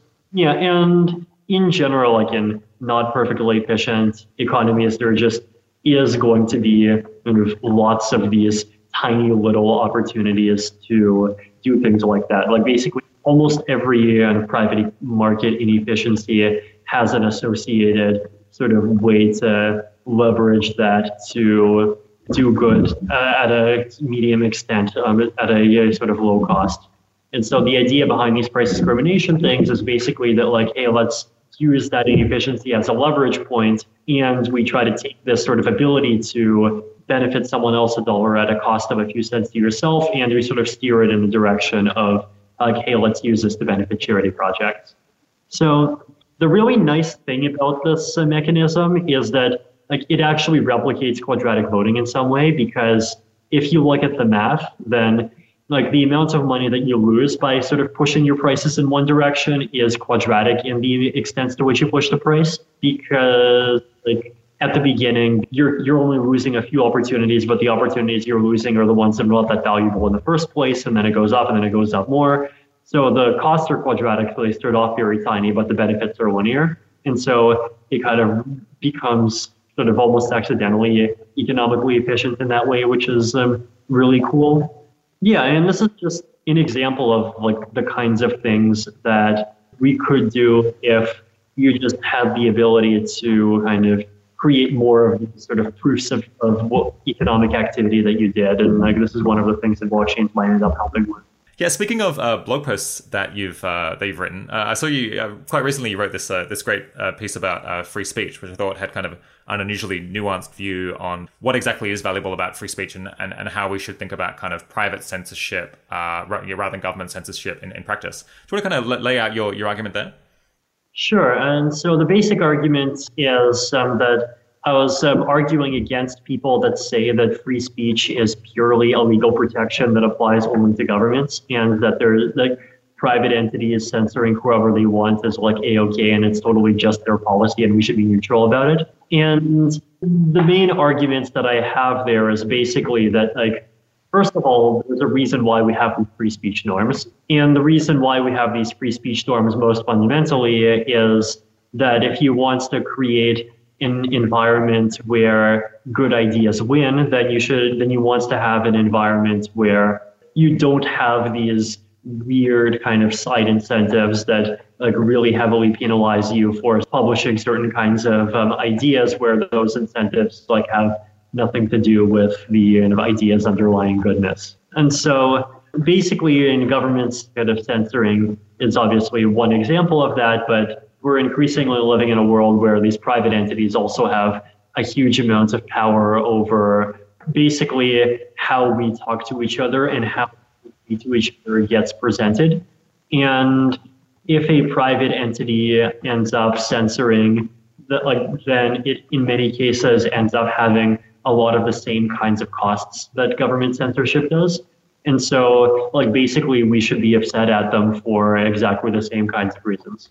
So yeah, I mean, the example that I gave to start off is this kind of Bitcoin subreddit moderator that started censoring all of the kind of pro-big block opinions that ended up leading to the Bitcoin community splitting in half.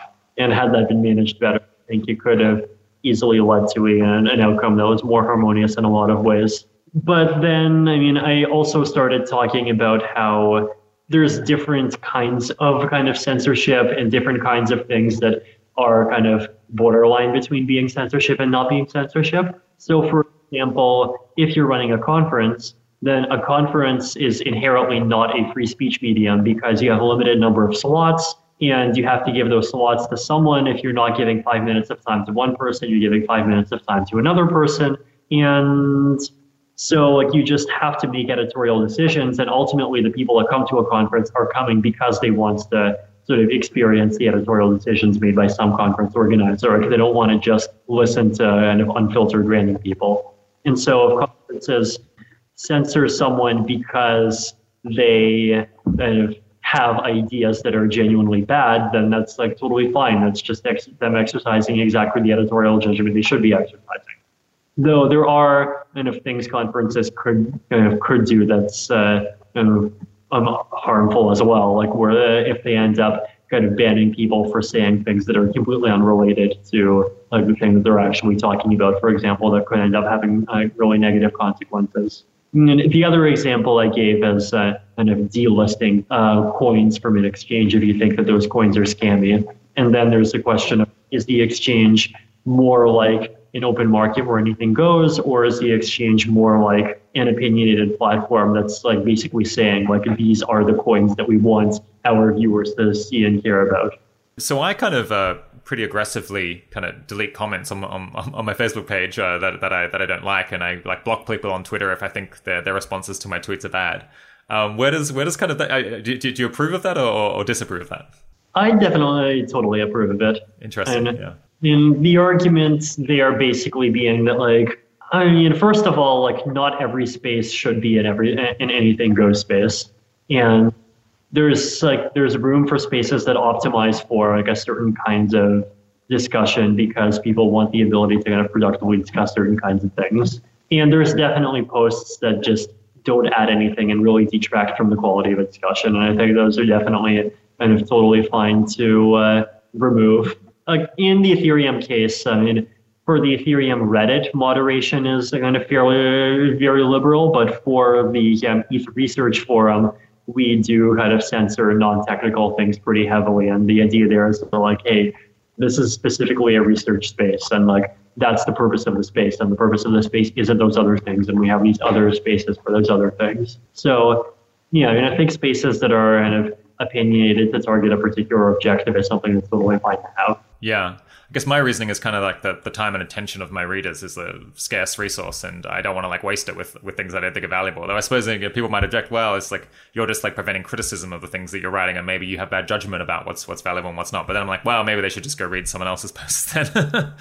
Yeah, I mean, like the standard objection is that, oh, well, it's not a problem if like people, you know, strongly moderate the Ethereum Reddit, because people could just go to a different Reddit group if they don't like the moderation on that one.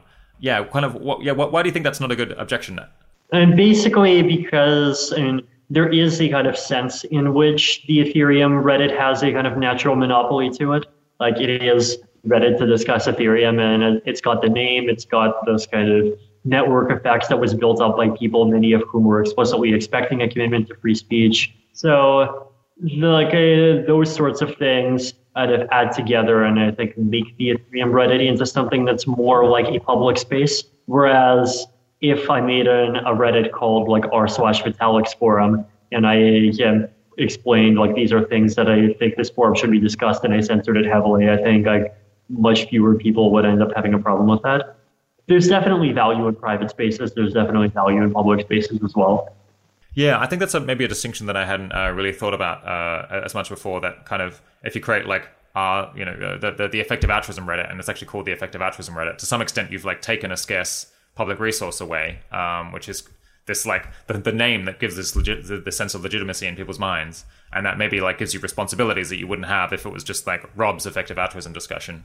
Yeah, I think it helps to explain like why people sometimes object to intense moderation in some circumstances, but then they're totally fine with it in other cases. Mm-hmm. Yeah. Yeah, so I'll stick up a link to that blog post. I think it's well worth potentially having a read. I suppose just a slightly provocative question out of left field is that kind of like a big thrust of your work is kind of encouraging decentralization and empowering individuals. And kind of, you know, I'm the kind of person who has like a positive sense about decentralization in general and likes markets and like people to be able to speak their mind and just say whatever they think.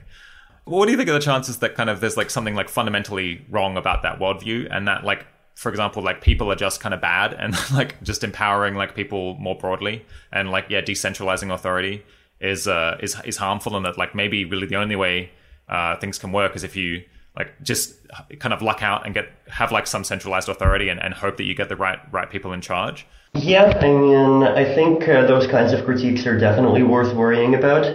I mean, there's one kind of aspect of the critique that I mentioned already, which is this public good issue about having correct opinions. And then there's inequalities in the level of expertise. And there's the issue of, well, we make these mechanisms that have this sort of egalitarian flavor to them, but there's also this lingering question, do we want to kind of try harder to come up with mechanisms that explicitly try to kind of target opinions that look like expert opinions or correct opinions more than just aggregating the average? And I mean, there's obviously the downsides to technocracy, but on the other hand, these things are definitely worth really taking seriously. So it's definitely something that we're actively thinking about. One thing I didn't ask earlier is kind of for people who want to get involved in this whole incentive design, mechanism design, crypto economic space. What would be some good first steps for them? What people might they be talking to, or what website should they visit? I guess first it depends on like what your interest in crypto is. Like, are you interested in being a researcher, being a developer, like being a user, like just holding and like doing things with coins, like participating in quadratic votes, like being an enthusiast? Visiting a meetup, I think, is good because it also gets you in touch with a local community. And otherwise, like tryethereum.today is like a pretty good website that like directly pushes you to kind of the basics in terms of actually using the platform. On the research side, I mean, there's ETH Research, and then that's the different threads on it, and that's a kind of research forum that is kind of pretty accessible for people to start contributing fairly quickly. Hackathons and participating in hackathons is like often a way a lot of people get started. Yeah. I guess there's the kind of Radical Exchange meetups and the Radical Exchange conference. Yeah, so on the Radical Exchange side, I think the meetups, and often, like I've noticed in a lot of cases, they tend to be kind of sistered with crypto meetups in different cases, and like makes sense because they're technically two different sets of ideas, but there's a lot of ways to use one to implement the other, and a lot of people who care about one care about the other. Yeah, so meetups and conferences, just kind of online materials. Yeah, and it just depends on sort of what kind of person you are and what aspects of like both of those spaces you want to be interested in. Yeah, fantastic. Yeah, on an even lighter note, I recently published this blog post where I kind of recommended 27 products that I use and kind of suggest that other people might want to use and buy themselves. You mentioned that you had a reaction to one of them. I think was it the Air Miles one? I've ended up kind of acquiring just a bunch of different optimization techniques over the course of my 6 years of traveling way too much. In terms of like specific things, I like the donut. So, I mean, I noticed that you had a power adapter that's one of these like universal, like $12 ones. I mean, the donut is the company, I think it's called Mogics, Mogics. And it's a bit more expensive, but the nice thing about it is that it also functions as a kind of multi-way splitter, so you can kind of plug in a lot of different cables. So if you're traveling with friends, like if one person has them, you can just like, plug everything in. So that's really nice. In terms of like bags, I travel with a 40-liter bag, which seems exactly the right size. Like it's still big enough to carry stuff, but it's kind of small enough that like you have no problem putting it to carry on and kind of even walking long distances with it. Yeah, and otherwise, I got a laptop bag. Inside of my laptop bag, I also have a bunch of tea bags, so I can have tea wherever I want. Yeah, so like a bunch of little things like that. Nice. All right, I'll get links from you for all of those products if people want to travel the Vitalik way. I feel like I have to travel all the time, which is why I put up a bunch of different travel recommendations or things I use that I think makes it a little bit less painful. But I'm sure like the amount of flying I do is nothing on the amount that you have to suffer through. It's both kind of challenging and rewarding in a lot of places to just be able to visit different people and have friends in all these different places. Yeah, well, thanks for everything you're doing to try to develop Ethereum, develop blockchain technology. I think you have a fantastic mentality towards all this, and given like everything that you've accomplished so early, you're also just impressively humble and impressively candid, and I really appreciate that you're just like so direct and candid that I can kind of just take the things that you say as kind of trustworthy, and like your honest impression of how things are. I feel like there's no spin with you. I definitely try. My guest today has been Vitalik Buterin. Thanks for coming on the podcast, Vitalik. No, thanks. It was really good to be here. As always, there's lots of links to go and learn more in the show notes and associated blog post. And the natural next episode to listen to, if you haven't done so already, is episode 52, Professor Glenn Weil on Uprooting Capitalism and Democracy for a Just Society. The 80,000 Hours podcast is produced by Kieran Harris. Thanks for joining. Talk to you in a week or two.